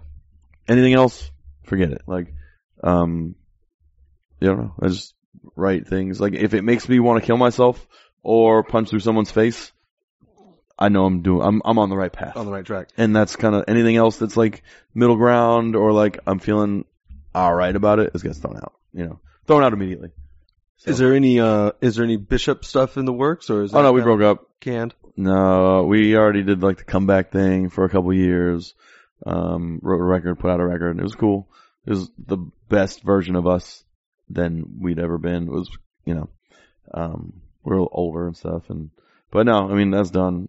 We got offers to play shows here and there, but I just don't have time. And I mean, I wouldn't mind doing it. I just don't want to hear people go, "Oh, they're doing it again. I told you they were going to be back." It's like, nah, dude, it's like, I'm not, like, I don't want to play Until the End shows either. We did that FYFS, which was cool. Mm-hmm.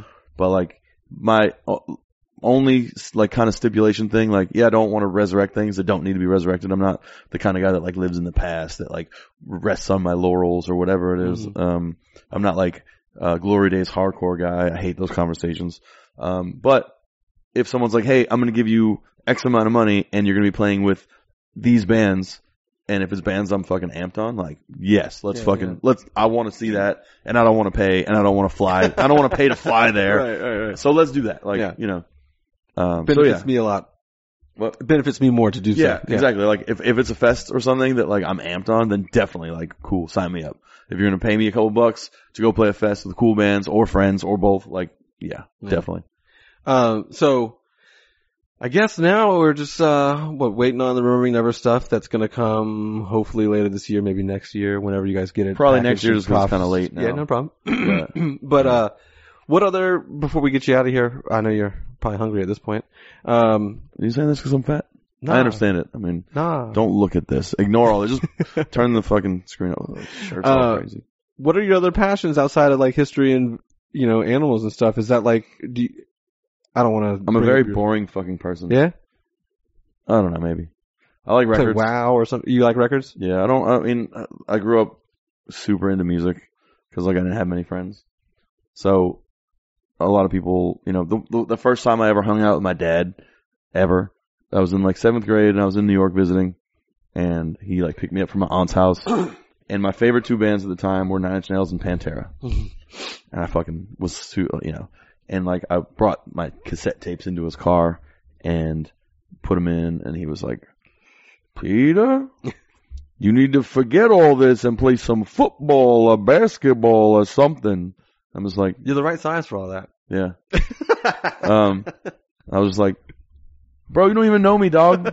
Like, don't fucking tell me, what's what." And, so, yeah, I mean. Do you collect vinyl and shit then? Yeah. Too much. One of those nerds? Yeah. I got a little collection. And CDs. Yeah. See, I started doing CDs recently too. Yeah. Just because like I gave them all away when I was a kid. And now you want all, but that 7 Mary 3 CD, man. Woo! Heater. Straight heater, 1010. I remember getting, Ferret would send, I had my own website when I was a kid too. Mm-hmm. So I was like a kid, I had my own little hardcore website, and my house would get inundated with packages. My parents would freak out. I remember getting your first Remembering Never. I got that one. They sent me a package. Ferret sent me a package. It was that one. Was The Rise a band on there too? Yeah. Yeah, around that same time, and there was another Scarlet something. Scarlet, yo. I think Scarlet. That called classic record? Yeah. It was Scarlet, The Rise. Yeah. They had like some record with some guy on the front. It was like whatever. And then your Remembering Never one, She Looks So Pretty in Red or whatever, blood? something like that. Something. That's fine. Who cares? Dying bush. Yeah. A dead dying thing. Something. But anyway. Yeah, I've been trying to get a lot of those CDs back because when I'm streaming shit in the car, the audio quality isn't as ideal. Yeah. You don't realize, like, because even MP3s, you don't realize how good MP3s sound until you listen to something streaming. Yeah. And then it's like, oh, this sounds terrible. And then you don't realize how good CDs sound until you listen to streaming as well. Yeah. Which sounds worse than MP3 somehow. Yeah. But, yeah, no, I mean, I get it, because anytime I have an opportunity, like I had one of the newer Thou records, or CDs in my car for like months. So I've listened to that Magus record, probably 100 times just because it just sounds awesome, and it's the only CD that was in my car for a long time. But, yeah, CDs are awesome. I mean, I like them. Yeah. And a lot of stuff you just can't find anymore, anywhere.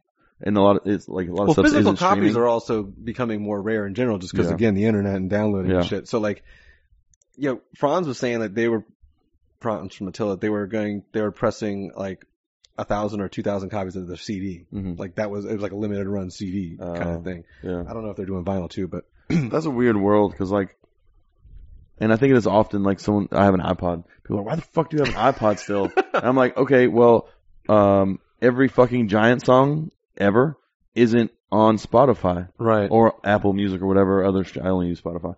But, if I want to hear some like wildly obscure, like Flowers in the Attic, that shit's not going to be on Spotify. Right. Like no matter what. Like you can find all this like weird old obscure shit that like just isn't going to be there. Like the Brothers Keeper 4-song box office smash EP thing or whatever. That shit's not on Spotify. I have it on my iPod. You know what I mean? Like I can get it whenever I want. I can hear it whenever I want. Like you could load it up on YouTube, but who the fuck is going to listen to YouTube all day? If you close your damn phone, if you're not paying for YouTube, if you close your phone screen, YouTube stops playing. Exactly. So like I just have like all kinds of awesome cool shit that's on my iPod that is never going to be streaming on the internet. So it's like that's why, because I want to listen to this. It's kind of been rough for me being like a vinyl collector. I only really the stuff that I collect on vinyl, I would say would be like from my nostalgia phase when I was in hardcore, or if it's like a band that I'm really about, or like hip hop or something like that, I'll buy it on vinyl. Or like Led Zeppelin and shit, like all those old shit. But most of it, I was trying to get like just hardcore and like all that kind of scene vinyl. Around here, it's been kind of tough because there's not like there's a new record store going to be up. Yeah, the guy from or the bass player from Bane or whatever is. Oh, I don't know who it is. It's like the touring bass player from Bane or something. Oh, cool. Yeah, the one record store that was in Jacksonville was bad. We have a couple now, but they don't really. The one at 5 Points. There was one at 5 Points called Anchors Up or Anchors. I don't know. Yeah, no, I didn't. Never went there. They had a small section, like from the Dead Tank, that Dead Tank puts out, I guess. Which is a couple of things were cool there. But aside from that, it was like I think I bought a Waylon record there, like years ago, and like it was a cool setup because they had like a little stage in the back where you can have like little shows and stuff. But they just didn't have new stuff or good use stuff, I should say, because I don't really give a fuck about like brand new things coming out because you can get those through the mail or online or at a show. Yeah. But like I try to get like used stuff that's just like out of print or things that you're not going to find everywhere. Yeah. Like, you know how many records that Rick James has that aren't even on CD? So many. A lot, yeah. Holy shit. Well, not only that, they're going to sound better. And that, no, I'm really interested to see how the Tiger, I think it's Tiger Records. If it's curated by someone that fucking knows what they're doing. Yeah, I think it's gonna be awesome. Like, it's gonna be fun. Just because they're probably gonna go out on a limb for some like rare type, hardcore type shit. Yeah, I mean, not even that, just like staying current on things. Like, I know a lot of people, especially our age, are like, I only listen to music from 2004 to 2010. Yeah. And it's like, alright, well, you're missing out on so much cool shit. Yeah. As long as it's someone that's keeping up on the current things and current goings on, it'll be great. The problem is, people rely too much on the shit that they listened to when they were heavy music, listeners, and it's like, they want that nostalgia, figure it out. Yeah. Like, I'm not a nostalgic person as far as like music stuff goes. Like, I for certain things, yes, but there's so much room for current things. It's awesome. It's great that like even outside of punk and hardcore, there are so many different people and musicians and bands coming out. There's like a whole new wave of like soul artists that are. Well, the internet's broken a lot of shit. Yeah, like as far in a good way, like the music industry, I would think. And even like we talked about this on the podcast with some other people, Mark from Veil of Maya and everything, talking about just like how other industries just release singles. It's not really like an album game anymore, It's just like if you could release singles throughout the year just to stay relevant, that would even be even better than just doing like, hey, we're dropping 12 songs, every 2 years or something. Oh, dude, yeah, our label, Century Media was not happy when I told them, there's 3 songs that are over 10 minutes long. And they're like, what? We can't put that, we can't use any of those for singles. I'm like, yeah, we're not that band, dog. Yeah. Like, that's it. That's what it is. Like, we got, 2 songs that are under 2.5 minutes, or under 3.5 minutes, which is still weird for us.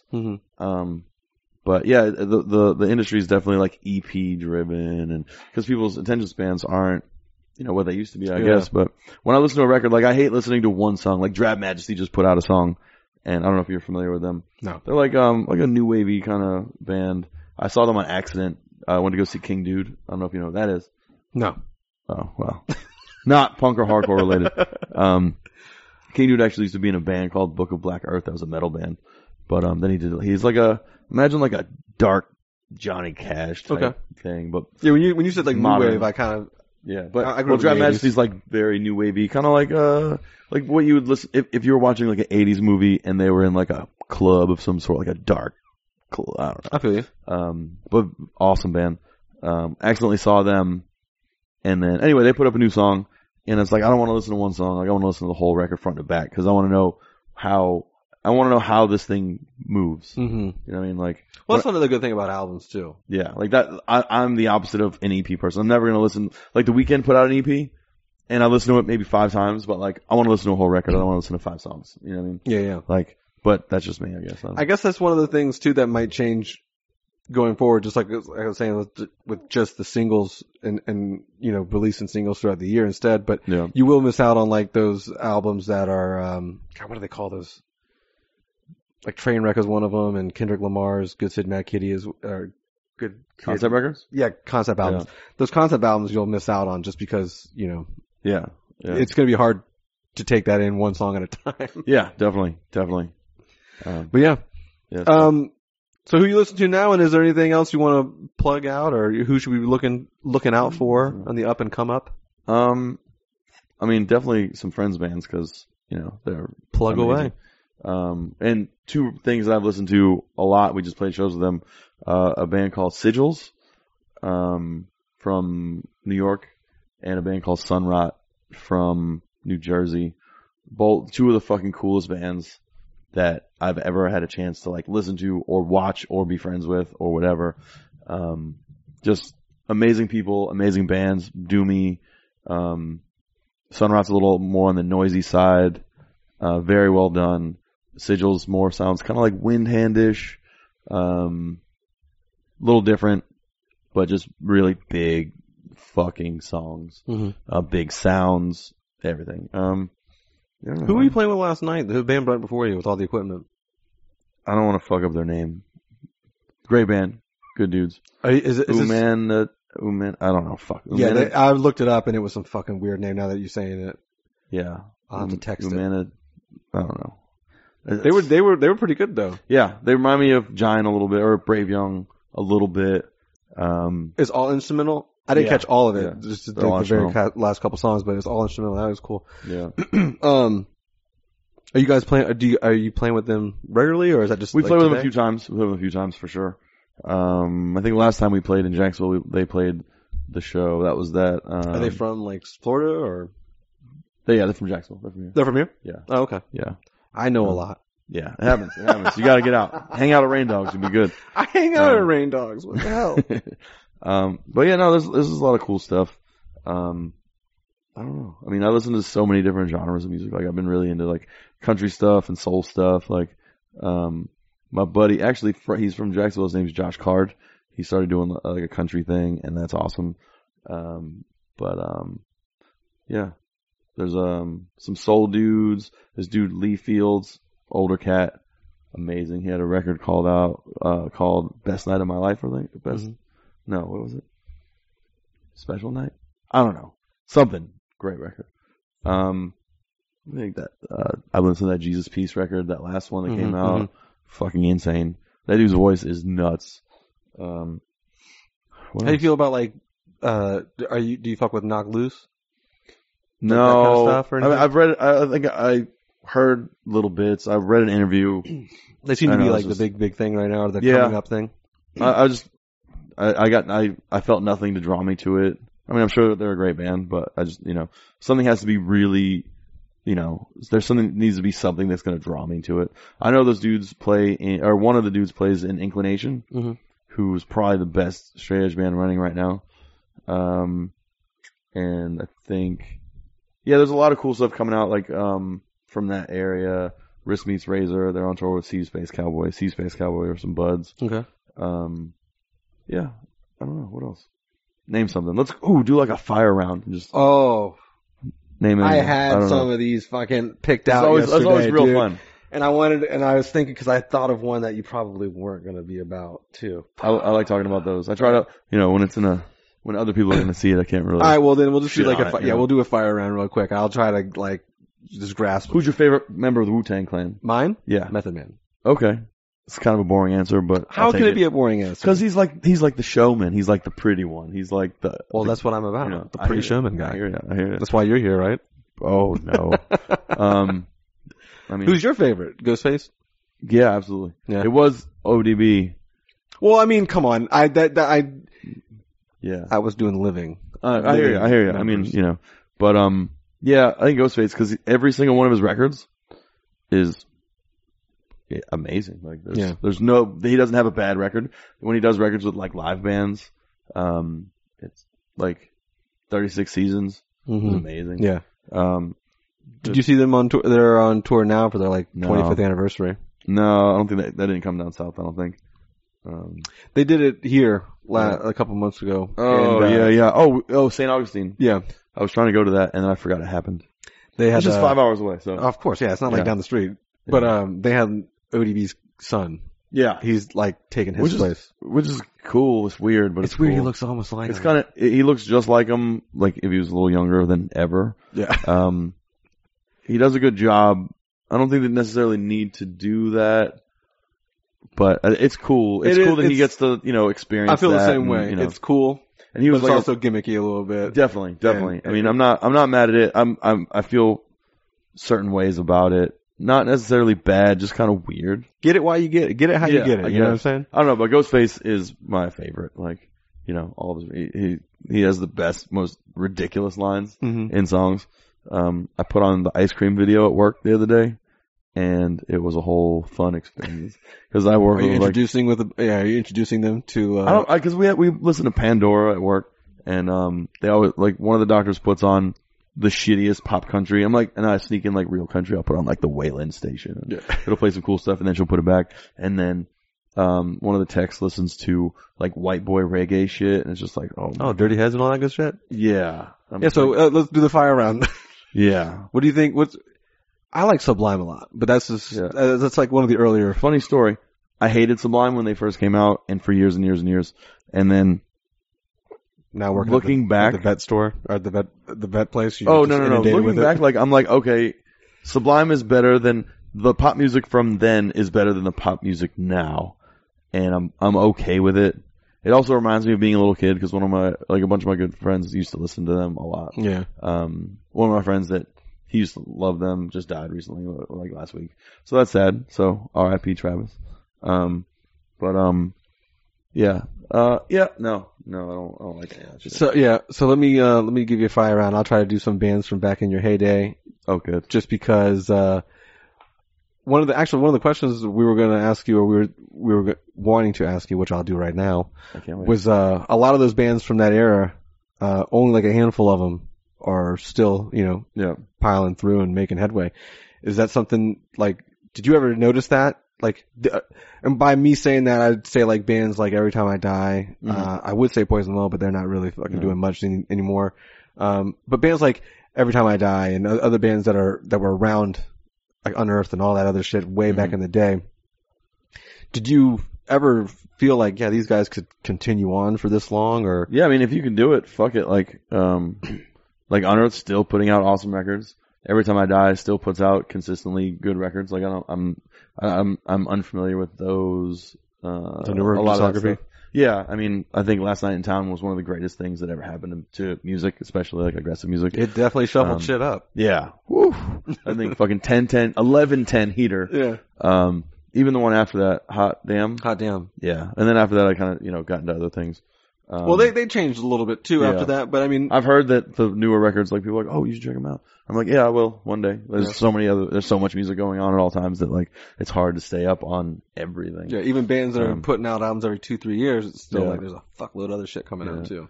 I know Between the Buried and Me still doing it, and that's awesome. They're that was one that surprised me. They're that a band that sounds that inaccessible can be so huge. Yeah, but they've just created their own like niche. Yeah, they found a niche and they're riding it big. Like, and they got in with like those mega tours, yeah. shit like Megadeth and all that other shit. And those our RN's second tour was with them, and it was watching them every night was just like, what the fuck is going on? Who are these aliens? Yeah.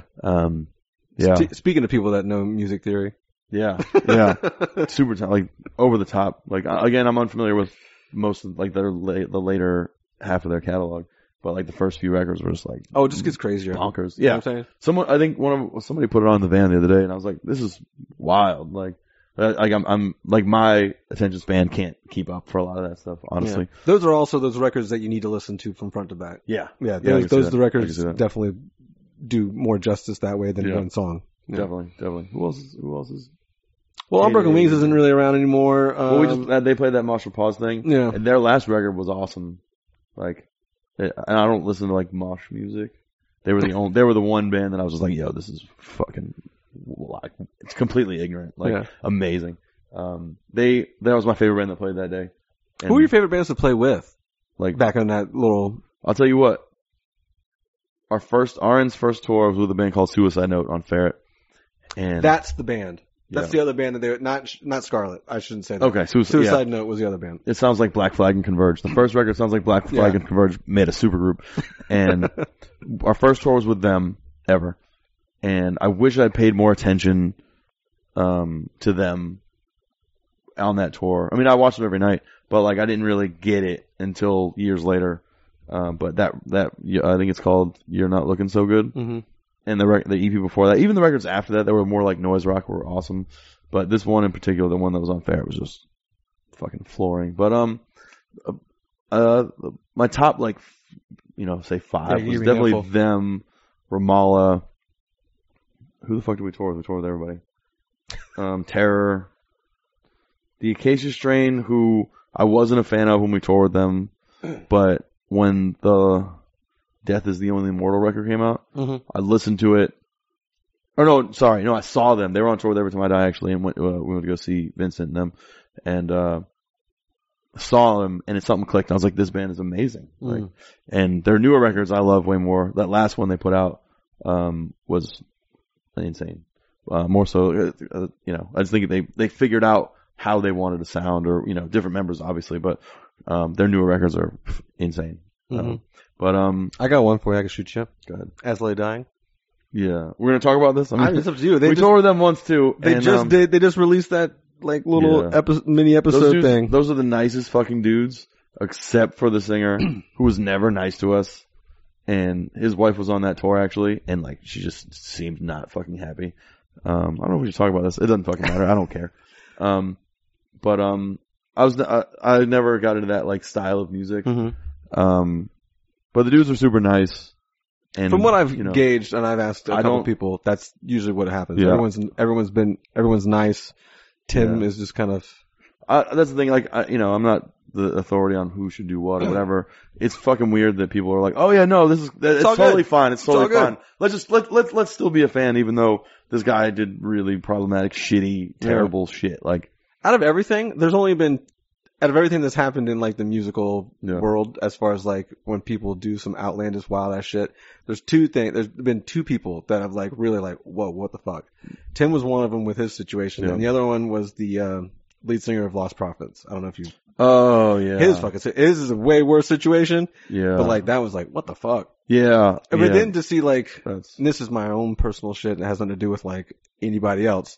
But then to see everyone come back with like open arms, or just like, I think they just forgot. I think there's so much shit going on social media and so much shit going on in the world that people just forget. Yeah. You know what I mean? Like 3 years or 4 years goes by, and if you don't hear about something for so long, and then all of a sudden, As Lay Dying's back. So I remember they sold out their show here, and a lot of people here were like, yeah, they just haven't been around in a while. And I was like, well, yeah, you want to know why? Yeah. And they forgot all about it, Yeah, it's tough, man. Yeah, it's weird. Like, I just asked you because they just recently put out some mini-series or some shit, like, where they're dealing with, like, they're talking it through. Yeah, it's like, bro, y'all aren't Metallica. You don't need some kind of monster shit. Like, and that was already embarrassing for Metallica, I'd imagine. But, like, you're not there. You don't need, like, just the filming no of it. That. Like, someone had to film Tim making coffee. You know what I'm saying? Like, someone filmed Tim making coffee, and then he just overdubbed his script on top of it. It was just strange. Yeah, to each his own, I should say, too. Get it I just how you know that live it. like even on that tour, I was not a huge fan of any of the bands. The tour we did with them was just like a metal tour, and like it was weird. It was good for us because we brought a lot of people to us, I guess. But it was just weird because like it was like metal-ish, and I wasn't trying to, I'm not a big fan of like solos and all kinds of, But yeah, I don't know. I mean, the fact that they have a career now is wild. I mean, the musicians in the band deserve to, all the best. Yeah, I always felt bad about. I always felt bad about the other guys. Yeah, I don't necessarily think that people should necessarily. There should definitely be some kind of accountability process or whatever. Yeah, he went to prison for 5 fucking minutes. Yeah, it wasn't long. It didn't seem long. Bro, you got a wife and kids. Like, well, he's got a new girl now. Yeah, I don't. Okay. There's a lot of things that he's done that are kind of questionable. I think that are questionable as far as like when he introduced his wife from fucking jail and shit. Oh, I saw that. That was just like, come on, man, this is like weird. Yeah, but some weird like fucking metalcore soap opera shit. It's like I don't got time for that. Like, yeah, TMZ will pick up on all that shit. Exactly. Well, all right, man. Yeah, that about wrap Say it up something else. We can't end it like that. I don't want to talk about As I Lay Dying as the ending. Okay, let's talk Think of anything else. Quick. You were saying that you in the 90s had pogs with your girlfriend. Via text message, you told me about your girlfriend in the 90s that took all your pogs. Yeah. Oh, the girl I lost my virginity to. She kept all the pogs. We had Simpsons pogs that we collected together, and then she just kind of absorbed them. And then years later, I wanted them back for some stupid fucking reason. And she basically said, you gotta throw me the dick if you want to get these pogs back. And I was like, this down? How bad you want these pogs? That's pretty much what she said. And I was like, okay, fine, keep them. Like, are you a big Simpsons guy? Are you into Simpsons? Yeah, okay. Definitely. I mean, not so much anymore. I'm bad at TV. I'm still trying to get through like the Twilight Zone. And there's like 5 fucking seasons. Oh, you're like watching 30. Like the old school or the new school one? Yeah, old one. So I'm trying to get through all that, and I just finished up the Sanford and Son. I love old shit. Like old Did you shows. Watch the Sanford and Son live thing they just did? Was it the Jeffersons? Oh no, I heard about that. Woody Harrelson did some shit where they did some throwback to TV shows. Yeah, no, I heard about that. I didn't watch it. It might have been Sanford and Son, the Jeffersons. I think it was the Jeffersons and All in the Family. Yeah, I think. Did they ever live next door to each other, but like on different shows? I think they coexisted in the same neighborhood or universe. Something. Yeah, I believe. So you're not up to date with you don't watch TV? Like you're not a big TV guy right now, or a current TV guy, I should say. I don't have time to if I'm watching TV, I'm watching stand-up comedy. Ooh, who's your guys? Who's your guys? Or girls, I should say. There's a lot of women in comedy. Netflix has so many awesome comedians. There was a show that was like different areas, and I think I just got through the first episode. That was awesome. Oh, like comedians around the world? Yeah, I think so. But Eliza, I can't remember her last name. I know you're talking about. She's from she's like the mixed chick or the black chick? She's on Archer? No, she's like as white as they come.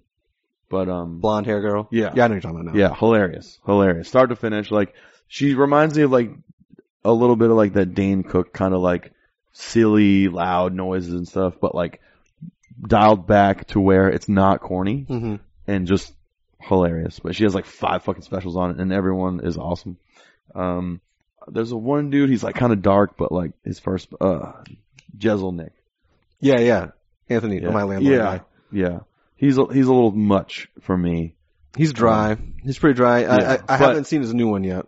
His new one's okay. The first one that was on Netflix, it was like I watched it and I was like, this is corny as fuck. And then I watched it again for some stupid reason, and I was like, all right, I get it. It's still weird. It sounds a little forced. But yeah, no, I like that one. And do you Tom Segura? Yeah, I was gonna say, do you fucking fuck with like Joe Rogan? No, he's weird. Like like a lot of his ideas are okay. And by that I should say I found a lot of comedians through his podcast. Mm-hmm. So his like homeboys like Tom Segura and Bert Kreischer and Ari Shaffir and all those other like endless names of people that he hangs out with on a regular basis. But yeah. That's what I was gonna ask, but yeah. I like Michael Che. Have you ever seen Michael Che's Michael Che? I think he's from Saturday Night Live. He has a couple stand-ups. Really funny. He reminds me of Hannibal Buress, but not Hannibal Buress. Hannibal Buress for me is kind of like... I love him so much. He's gone down for me, though. Oh, I don't know. It was so much better. I think his older stuff was much better. You know what I mean? But, yeah, I like Hannibal's never going to exist again. You know what I'm saying? I agreed. So that's right out the box. no more Richard Pryors. It's not going to happen. Plus, you can't really have Eddie Murphys anymore because you just watching those two stand-ups, you're just like cringing the whole time. Are you talking about the content is just so out there? Yeah. It's like that shit did not age well. Like, you can't say 90%. A lot of shit in comedy doesn't age well. You know, in many 90s movies say like faggot and stuff. Oh, a lot. And like, it's like, you can't, like, in these movies that like we, grow up loving and stuff, like Bill and Ted Goes to Hell or the Bogus Journey or whatever. Like, I'm pretty sure they like dropped F-bombs and stuff in there and like, just like, well, you can't say that. Like, and it's like, yeah, it's, the world has changed. But like, still, it's like, I know internally, like, you can't. Like, how did we think this was okay at any point? Well, wasn't Tom Segura, didn't he do he had like the retarded thing in his? Yeah, that's still a gray area where people will talk about, like, yeah, you can't say, that. But a lot of, that we're still figuring that hump to get over. Yeah. So in 10 years, I think it's going to be, a very much a blacklisted word. More, it is. More so than now. Yeah, definitely. Like, and rightfully so, Yeah. But yeah, I didn't know you were into comedy like that. That's cool. We could have done that earlier on, man. Yeah. I'm a big guy on comedy. You probably get a lot more comedians coming down to your area. I'm out of the loop as far as that kind of stuff goes, so I don't know. You don't go to like the comedies? I would love to. I saw Dave Coulier once. Oh, nice. That was awesome. He did that, obviously. Who did I see? I saw Hannibal before.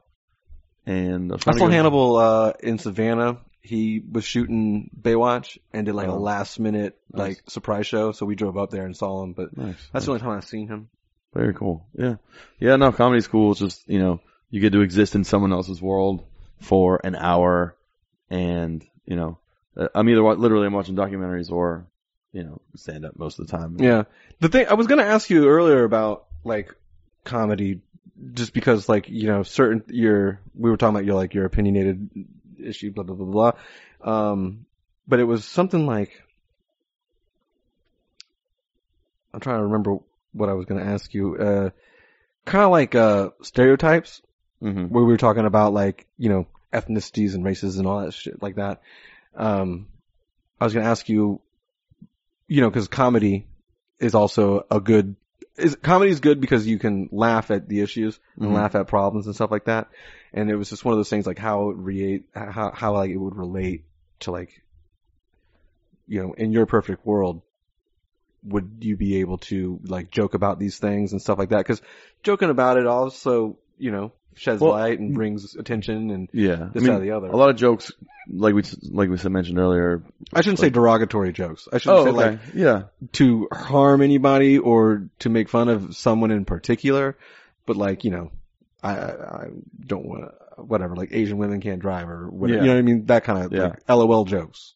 Yeah, I mean, I really like watching comics that aren't white men. Like I like watching Hasan Minhaj. Yeah. I think he has a stand-up as a dude from the Daily Show, I think. Mm-hmm. But like, it's cool to see comedy from their perspectives because they are seeing it as, a white person making jokes about other ethnicities or, a white man making jokes. I should also say those aren't my favorite. Yeah. I like watching ethnic comics talk about white people. Exactly. Yeah. No, those are like my favorites to watch. Because it's so funny seeing it from the other side. There's one comic, and I forgot his name, and he doesn't have like a special on Netflix or anything, but you can find pieces of it on YouTube, and he had like a Bin Laden joke, and he was a Muslim. I'm sure he still is. And he just had a joke about it that was so well done. And he had a joke about reverse racism also. And it was just like, if you look up Muslim reverse racism, whatever, comedian, it'll show up. I forgot his name. Like I said, he didn't have I've never seen like a full special, but hilarious. So watch that. I feel like a dickhead not remembering his name. There was a guy on that Comedians of the World. I don't know if you've seen this one yet, but there's like a guy from South Africa because they go to South Africa and their comics or they film their comics or some shit. Yeah. He had a really funny one. Yeah. Yeah. Yeah. And I don't live in South Africa or nothing like Yeah. that, but you know, it's just fucking. Oh, dude from the Daily Show, Trevor Noah. Yeah. Yeah, he has like 2 up that are awesome. That are really funny. Those are like, you know, big time deals. But, Yeah, I grew up watching like Chris Rock. yeah. And so like, Yeah. that was always like, Oh, what's his name? Donald Glover? mhm. Have you seen his? His stand up? Yeah. I didn't like it. Really? Yeah, it was weird. Oh, We're I talking about think- the one on Netflix from a couple Yeah. years ago? Yeah, it was yeah. just a little strange. Oh, so funny. When he's doing I have to the like thing. look, I have to go back and look, but Yeah, probably a few things on there that probably don't Didn't age well. as well. Even though it wasn't that long ago, but still great. Like, the climate changes rapidly. yeah, absolutely. Cool. Well, dope, man. I appreciate you coming on. I know we've been running almost That was like 6 2 hours. Yeah, almost 2 hours. Damn. Oh shit. But yeah, cool. It was great having you on. And obviously, I mean, you frequent Jacksonville Yeah. so next time you're on, we'll go take a new We'll get dip in in the the dunk tank. float tank. Yeah. Wonderful. Thank you so much. No problem, man. It was good having you. Damn dog. Oh, we already did this We off can camera, so I guess we can do it on camera now, huh? dog is sleeping in her cage, oddly enough. Yeah, she's like, yo, y'all are boring as fuck. I'm out. Well, I hit her bone. She kept like Oh, wanting the bone, so there you go. I hit her bone. Wonderful. Thank you. This is Krista Makes, guitarist and vocalist for Less Than Jake, and host of Krista Makes a Podcast, a songwriting podcast where every week I'm joined by an amazing guest to break down the writing, recording, and release of one iconic song from their career. In our giant evergreen back catalog of episodes, we've had rock legends such as Dee Snider and Huey Lewis, punk rock favorites like Mark Hoppus, Fat Mike, and Brett Gurewitz, and up-and-coming artists of today such as Liz Stokes of the Beths and Genesis Owusu. We've had guests from all genres and styles of music, and I guarantee that if you peruse our back catalog, you'll see several episodes that'll make you say, man, I gotta hear that. Whether you're a fan of music or a creator of music yourself, you'll take away a whole new appreciation for the songs you know and love. Krista Makes a Podcast is available for free on all the places you could possibly listen to podcasts, and new episodes come out every Monday.